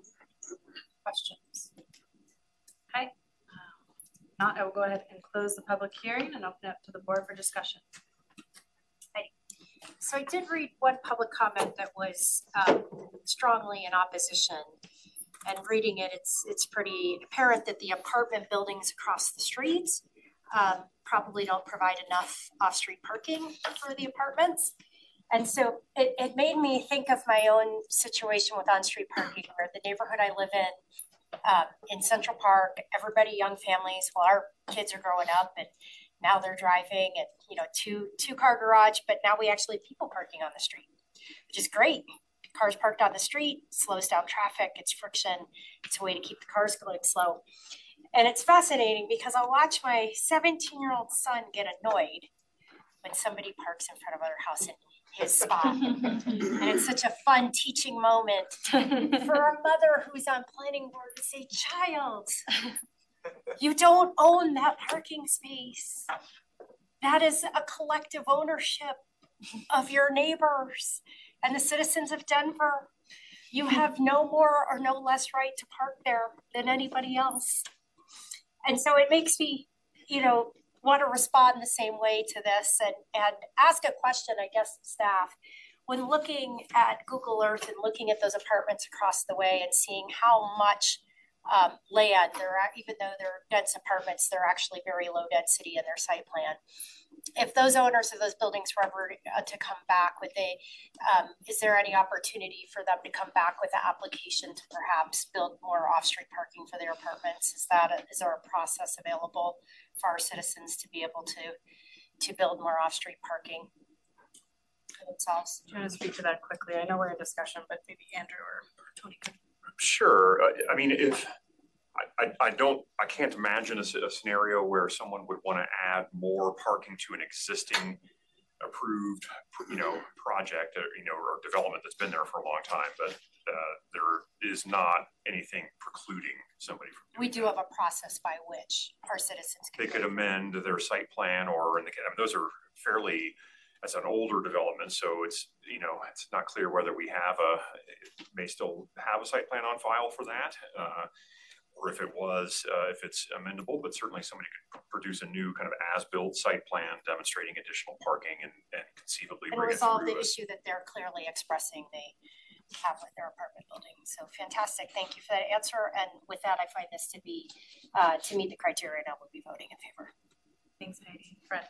I do think the parking thing is an interesting question in the sense that we often hear people saying, oh, if you allow density there, the parking will be a nightmare. And that's a bit at odds, I think, with what we often find in reality, which is that developers tend to put more parking than we might push for. and so while parking minimums are going down, it doesn't seem to have a direct response in what developers are actually building. So I would suggest that it seems to me that with a 5-story zoning, there's probably even better chance that they'll build more parking there, given the economics of it, than if it were to stay the way it is. So I do find it meets the criteria. We'll be supporting it. Thank you. I will just add, in looking at the criteria, I think, and I appreciated Tony in your presentation calling out some of those components around the near southeast area plan in particular. I think the refinement of the map was very helpful for me and I think it's such an example of the purpose of our NPI process to really provide that refinement that blueprint maybe didn't have. And then obviously the land use recommendations around prohibiting auto-oriented and the willingness of the applicant to go to the 5A to really kind of see that plan. So with that, I'm supporting. Are there any other comments where I can do a roll call? Great. I'll take a motion first though. I move to recommend that City Council approve application 2023I-00117 rezoning 4100 East Arkansas Avenue and 1451 South Ash Street from SMX3 to SMX5A, finding that the applicable review criteria have been met. Second. I have a motion and a second, and I will call Melissa. Aye. Rachel. Aye. Claude. Aye. Heidi. Aye. Jordan. Aye. Angel. Aye. Mary. Aye.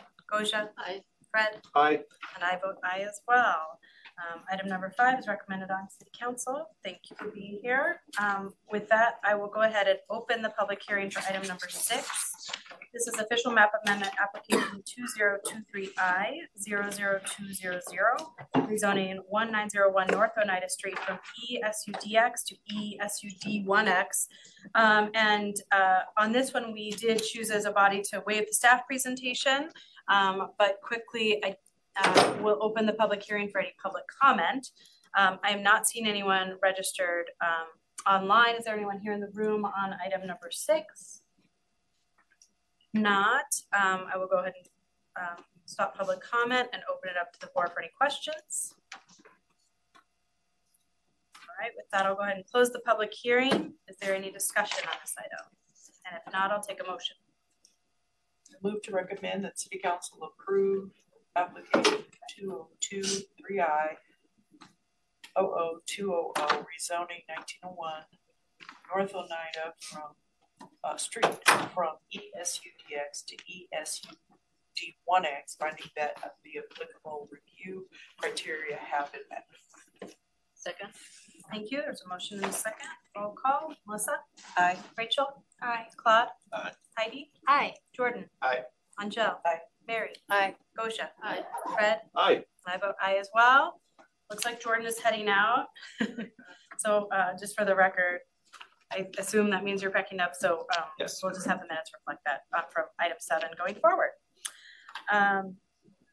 So with that, I will open the public hearing for item 7 on our agenda, official map amendment, application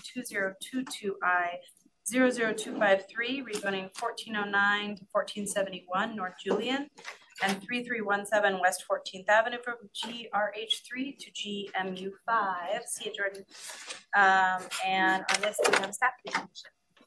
Hi. Afternoon. My name is Matthew Bossler, and I'm a senior city planner from CPD. Today, I'm presenting a rezoning request for 1409 through 1471 North Julian Street and 3317 West 14th Ave. This is an applicant-driven application to request a zone district that allows for a maximum of 5 stories with a variety of building forms. So we'll start here with a little bit more detail on the request. The subject property is 59,021 square feet. The larger of the 2 contiguous areas is located on the west side of North Julian Street between West 14th Ave and West Colfax Ave. The smaller of the 2 areas is located on the north side of West 14th Ave between North Julian and North Irving. The specific request of the applicant is to rezone from GRH3 to the GMU5 zone district. This zone district is in the general urban neighborhood context. It allows for 5 building forms, including urban house, duplex, townhouse, garden court, and apartment, as well as the detached accessory dwelling unit building form. Multi-unit residential structures are typically in the apartment building form in this district. So that is also the most intense of those five forms.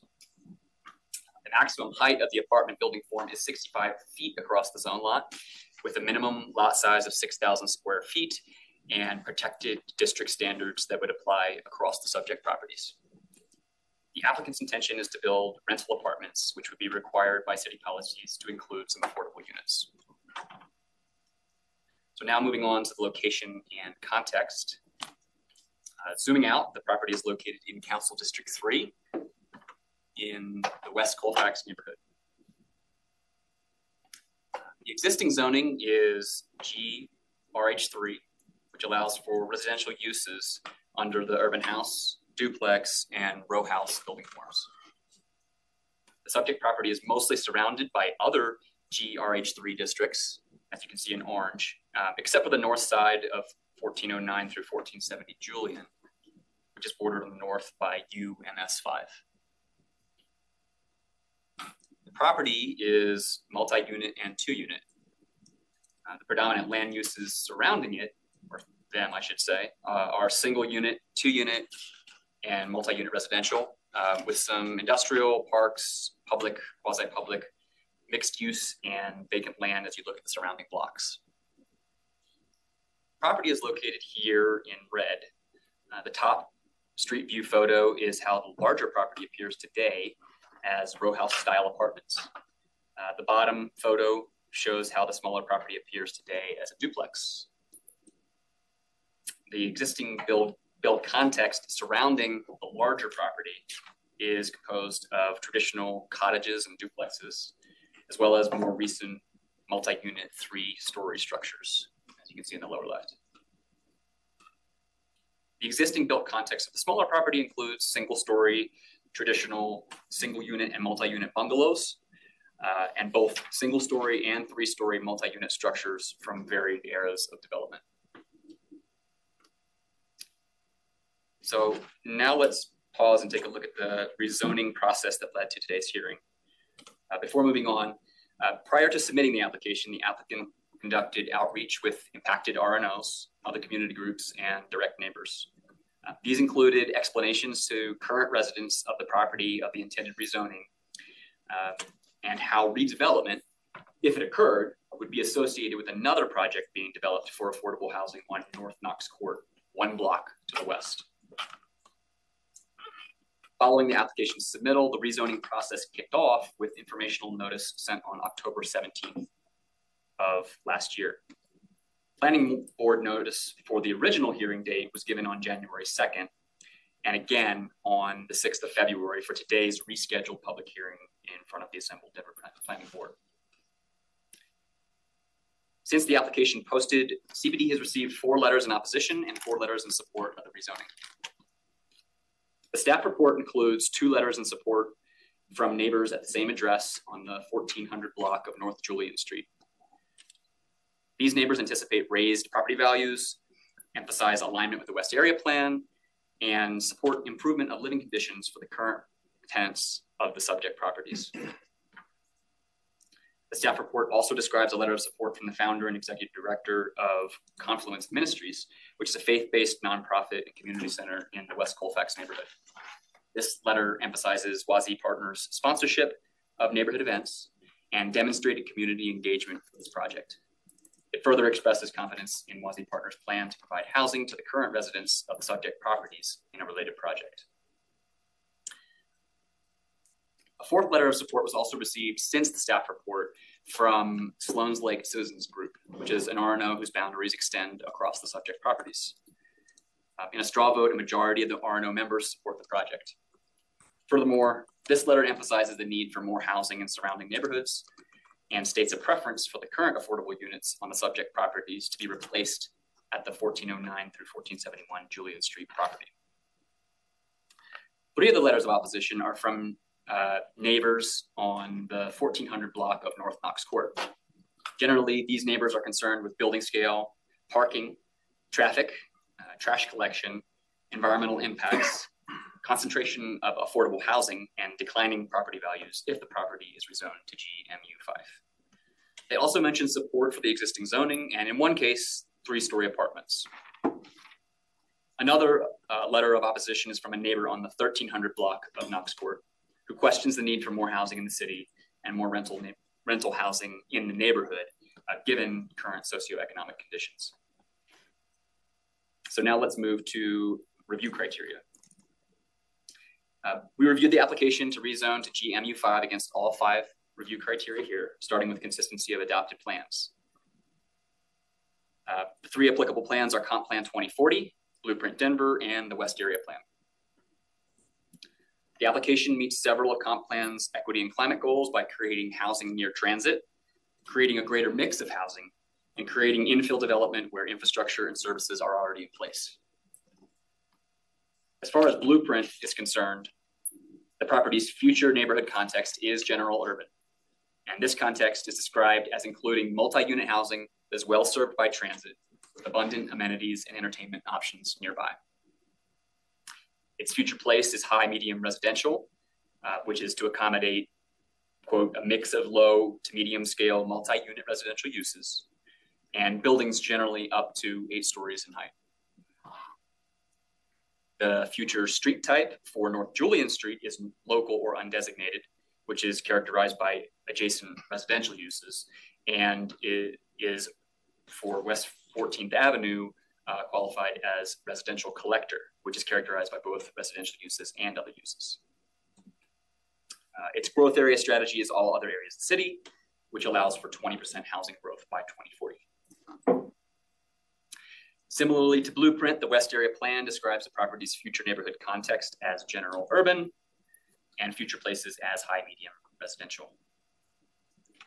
The West Area Plan also describes the future base height of the property as up to 5 stories and the incentive height as up to 7 stories.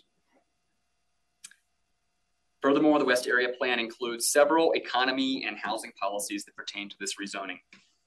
They cover incorporation of affordable housing within neighborhoods, expansion of a diversity of housing types for a variety of types of households, and strengthening the economic viability of corridors for community serving retail and small businesses. So moving on to the next 2 criteria, the rezoning would result in uniform application of district regulations in respect to these aforementioned plans, as well as other pertinent rules and regs. And it would further public health, safety, and welfare by implementing adopted plans and adding housing that is compatibly integrated in the neighborhood in a transit-rich and mixed-use area. The justifying circumstance for this rezoning is the adoption of Blueprint Denver in 2019 and the West Area Plan in 2023, all since the property was last zoned. Together, these plans specifically recommend high-medium residential housing through zoning, allowing base heights up to 5 stories. Lastly, we look to consistency with neighborhood context, zone district purpose, and intent. Overall, the proposed rezoning to allow for a greater variety of building forms and up to 5 stories in height is consistent with the general urban neighborhood context that exists in the surrounding area, as well as with GMU5 zone district purpose and intent. The quotes on the screen, which I'm not going to read, are pulled from these sections of the code and support this in various ways. Summarily, the general purpose of residential districts within this context is to, quote, promote and protect higher density residential neighborhoods within the character of the general urban neighborhood context, end quote. The standards and the uses of the proposed district would work together to do so. So with all this in mind, CPD recommends approval based on meeting all the criteria for rezoning. And the Packner Company, who are members of the applicant team, has prepared a presentation to explain more about the proposed rezoning. So I'll turn it over to them. Great, thank you. Here's Rose here for applicant. Hi.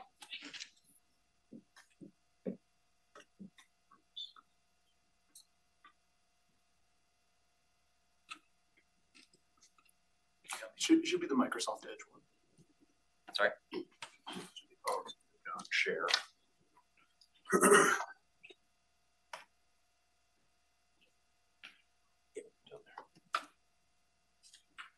Yep.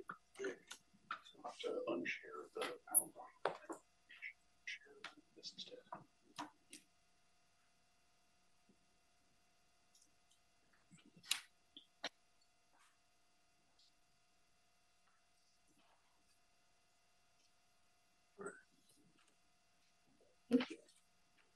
Good afternoon, Planning Board. My name is Amy O'Brien from the Packner Company. I'm going to run through this quickly because our city staff has done a great job presenting how we meet all of the criteria for rezoning. Quickly, just our team here. The applicant is Wazee Partners, and we also have the Real Estate Garage. Steve Ferris doing all of our permitting and expediting and submittals. And again, Amy O'Brien and Marcus Packner from the Packner Company. Quickly here, the Wazee Partners have been engaged owners in the neighborhood and big players in affordable housing throughout the Denver Metro for many, many years, 20 years. They are experienced in all kinds of development, including retail, apartment homes, redevelopment, low-income housing and tax credit communities, and they hold and manage 6 HUD Section 8 properties. I'm not going to read all of these details. You guys have had this. So they have a long-standing neighborhood engagement here in West Colfax. You can see that they've owned properties throughout Sloan's Lake, West Colfax, and Villa Park for over 15 years. You've already seen this map here again. City staff did a great job presenting our properties and our project sites for the rezonings. I just really wanted to speak a little bit to the community engagement. Wazee Partners engaged the Packner Company to help them do a robust, truly grassroots community engagement effort throughout the neighborhood. We did extensive meetings with different community leaders, of course, the RNOs, the neighbors on Julian and Knox, and also the tenants who will be implicated by the rezoning. Here's a little bit more detail about our community engagement and where we had our meetings within the neighborhood and who we met with and when. And then additionally, as far as the neighbors and tenants are concerned, we will continue to engage them throughout the site plan process as we move forward with our development of the project sites. And again, city staff did a great job talking about the plan guidance around our project sites. So I'm just going to breeze through it. You saw these same maps in Matthew's presentation, and that we are requesting GMU5. And that's really it. That's all we have for today. But if you have any questions, the applicant is also here. Great. Thank you so very much. I show that we have 3 people signed up to speak. The first of those is Jasper View online. And next is Christina Marriott online as well. If you can get ready, go ahead and unmute Jasper, and you have 3 minutes. You gave your name and address. Hi there, everybody. Can you hear me? We can. Okay, great. My name is Jasper. Address is 1480 Humboldt Street. I'm a close friend of Thomas Brunn, the co-president of Sloan's Lake Citizens Group, and I just wanted to read his letter into the record for you all. So I'll do that quickly here. So here we go. The Sloan's Lake Citizen Group, or SLCG, is a registered neighborhood organization for the area bounded by West 29th Avenue on the north and West 10th Avenue on the south. Running from Federal Boulevard to Sheridan Boulevard, our organization has valued and listened to the diverse perspectives of our members for over 40 years with few expectations. It is the policy of SLCG to provide information and to be a forum to inform rather than to speak for our diverse community. This prevents the SLCG from taking a stand on issues where there might not be information or where the members might disagree. So instead, the desire of the organization is to promote collaboration for compromise solutions that balance the interests of property owners, business owners, and residents while protecting the public health and safety.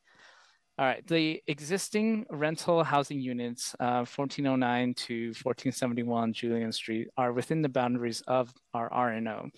At the June 14, 2023 meeting, Amy O'Brien with the Partner Company presented a proposal for the rezoning and redevelopment of the existing 19 affordable rental housing units.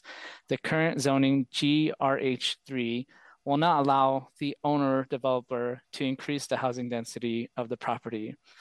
The Sloan's Lake and West Colfax neighborhoods are in desperate need of additional housing units and specifically affordable rental housing units. It is our understanding that after redevelopment, all the existing residents will be relocated as required by HUD. SLCG would prefer that all the new replaced affordable housing units be located on the Julian Street property. If there are more than 190 new rental units in the proposed project, 10% of those total units should be affordable rental units.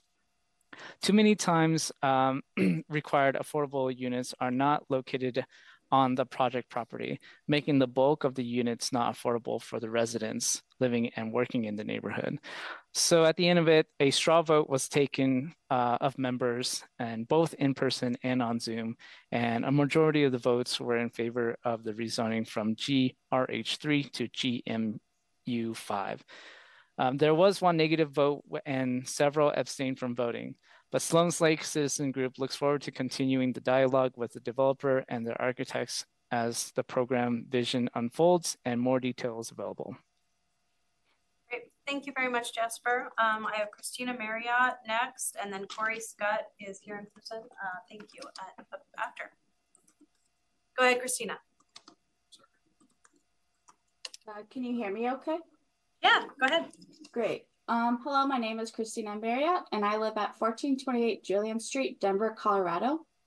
As a longtime adjacent neighbor, I know this zoning change will improve our neighborhood while improving the current tenants' move to a new development. The new West Area Plan supports this height and density on this block, and it fits within the context of the other properties surrounding it, which will help to raise our home values. I am confident that that with the zoning change to allow up to 5 stories, it allows for opportunity for new development that will undoubtedly raise my property value. As an adjacent neighbor, I look forward to new development to bring housing to allow for a more market rate opportunity nearby that will support the value of my own home. In looking around the neighborhood, I'm looking forward to adding these properties to the list of potential new developments that will help to raise my property value. The new development will make way for the current residents to move into newer, more accommodating housing. The current housing at this location is starting to look run down, and the current tenants will be able to move into other nearby properties that are more suited to accommodate families with modern conveniences. As a supporter of the West Area Plan and its intent to make our neighborhood more uniform in heights of buildings, this rezoning makes perfect sense. As an adjacent neighbor, it's nice to see the opportunity for new development around us as we continue to improve our own properties. I ask that you recommend to support the zoning change for 1409, 1471 North Julian Street to bring it to compliance with the new West Area Plan and the overall aesthetics of our own neighborhood. Thank you. Thank you very much. All right, next we have here in person, Corey Scott. If you don't mind coming to the microphone. I think that's the last person we have signed up. Is there anybody else here in person to speak to this one? Okay, great. Thank you.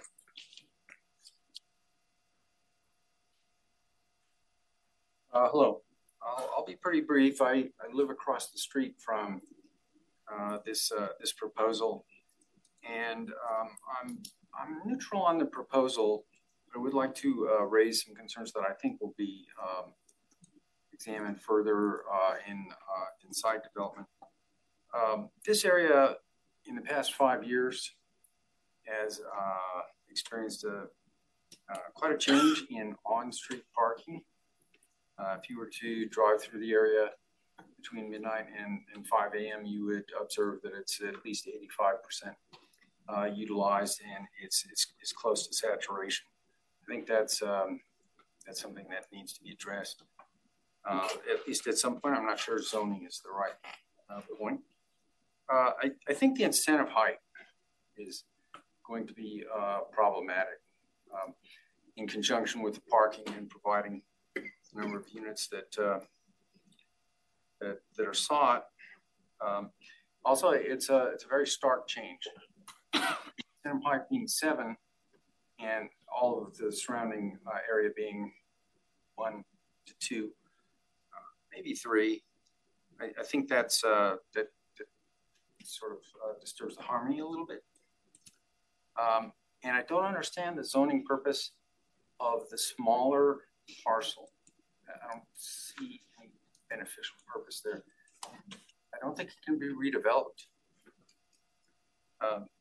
But again, I would take a neutral position on this. Thank you. All right, I think that is everybody here on that. So we'll now open it up to questions from the board. Brad. Hi, just a quick one. And Matthew, I think this was covered in the report, but maybe you could go into a little bit of detail on how the EHA incentive heights do apply to this one. Matthew, do you mind coming back up? Thank you.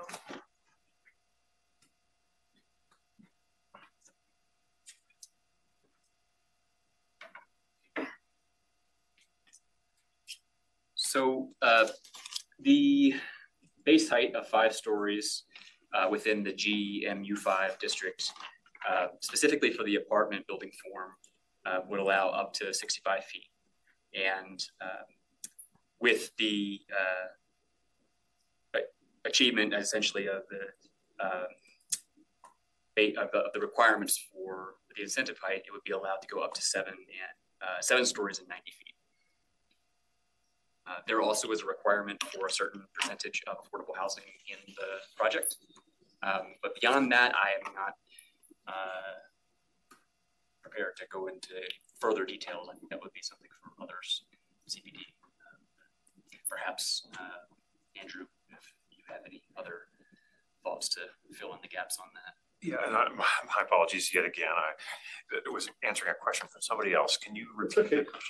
I just thought there was something in the staff report about proximity to protected districts and limiting the EHA incentive height. So the protected district standards are in force for the side setback, as well as the upper story setback along the side interior lot line, as well as along the rear lot line. So that would limit the height of those portions of the property.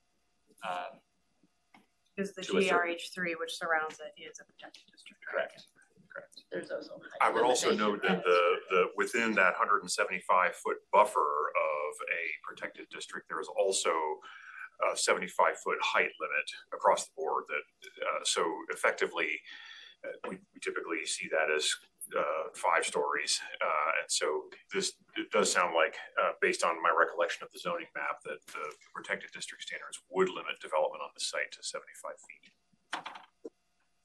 Thank you. Yeah, thank you for asking the same. I had the same question, Brad, and I know that you were asking about the 7 stories, so glad to confirm that it would stay at the 5. Georgia. Yeah, just out of curiosity, I want to echo the question of the gentleman who spoke to us about the smaller property.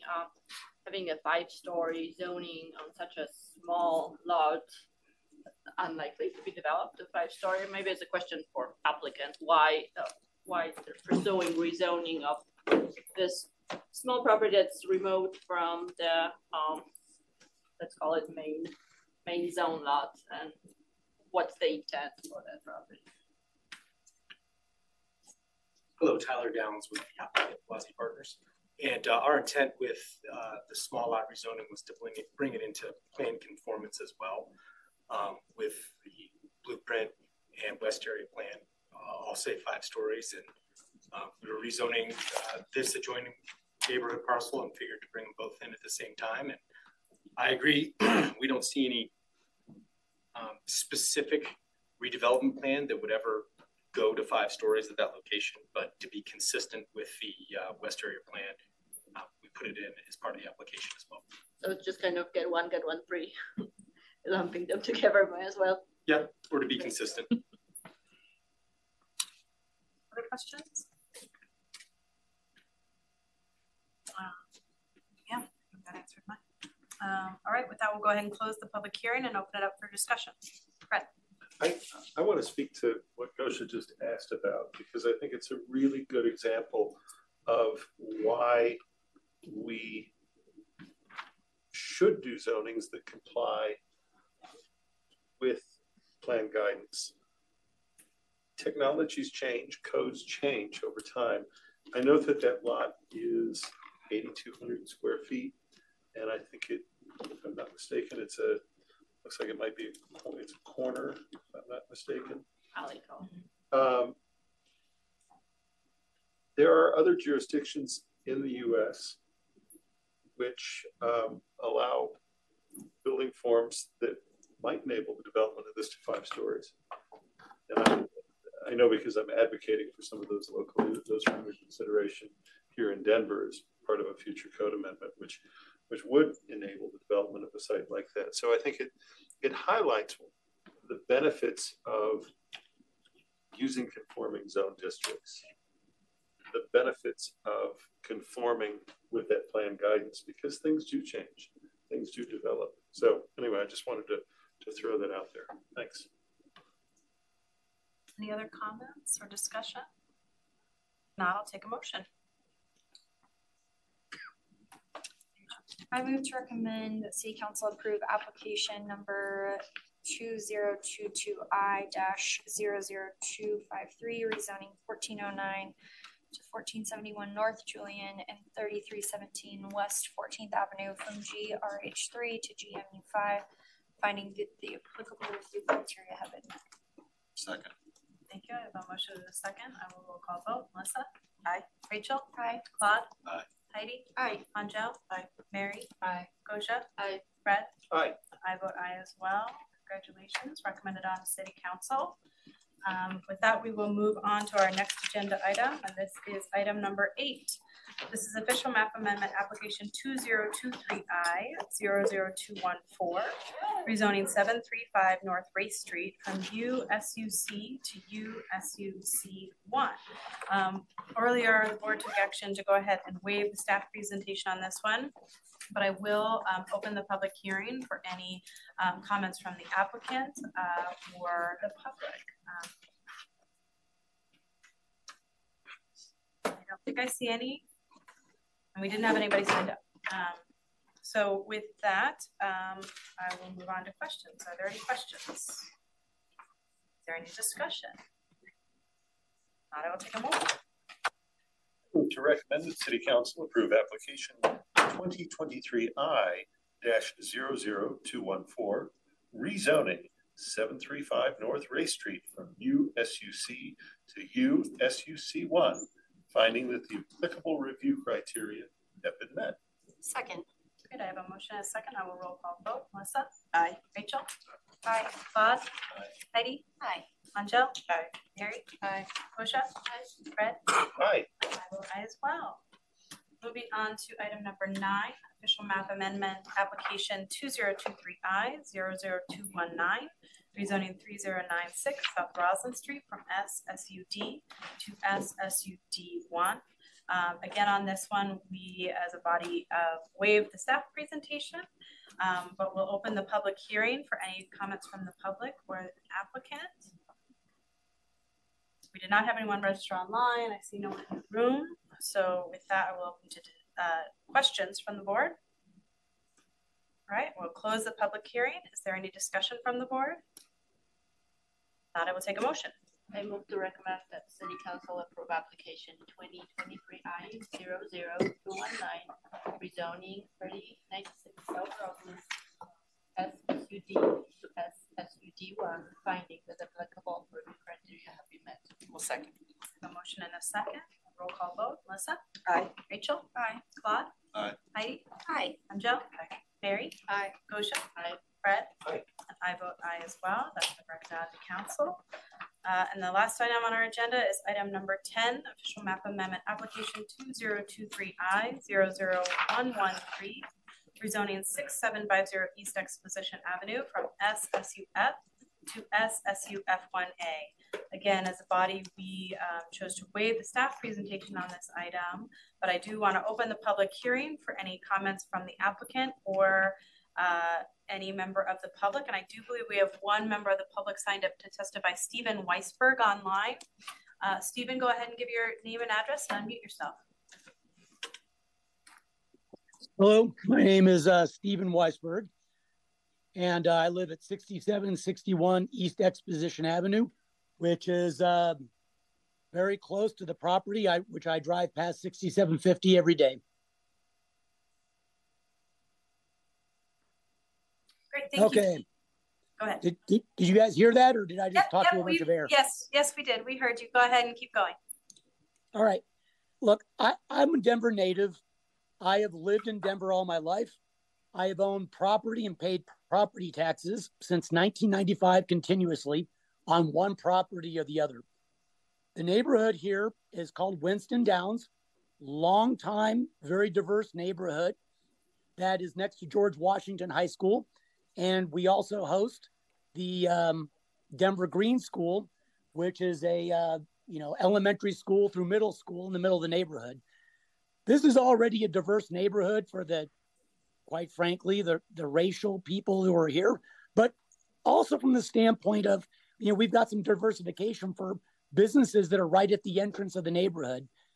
This neighborhood has already done its part for diversity and parking that's very lenient, despite the signs that say 1 hour. But one more exception to change that is just too much.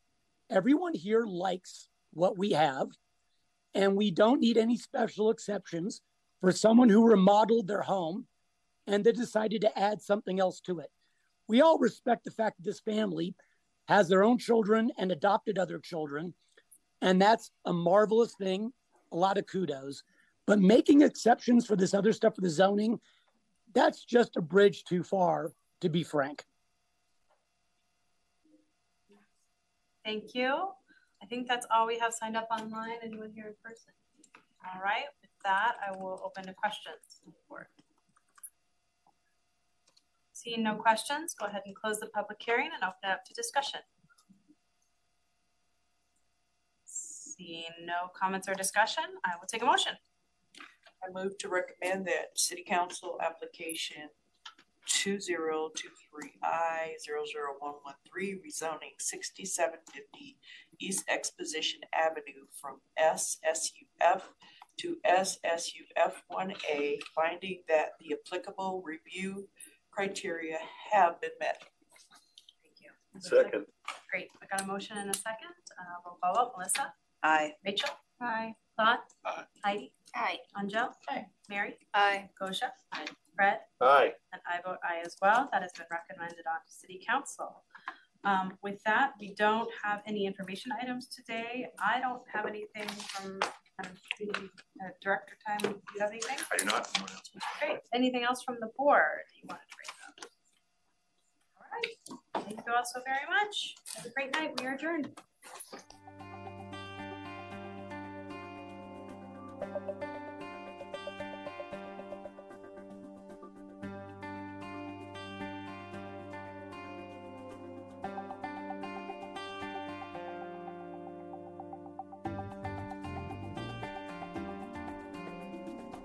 you.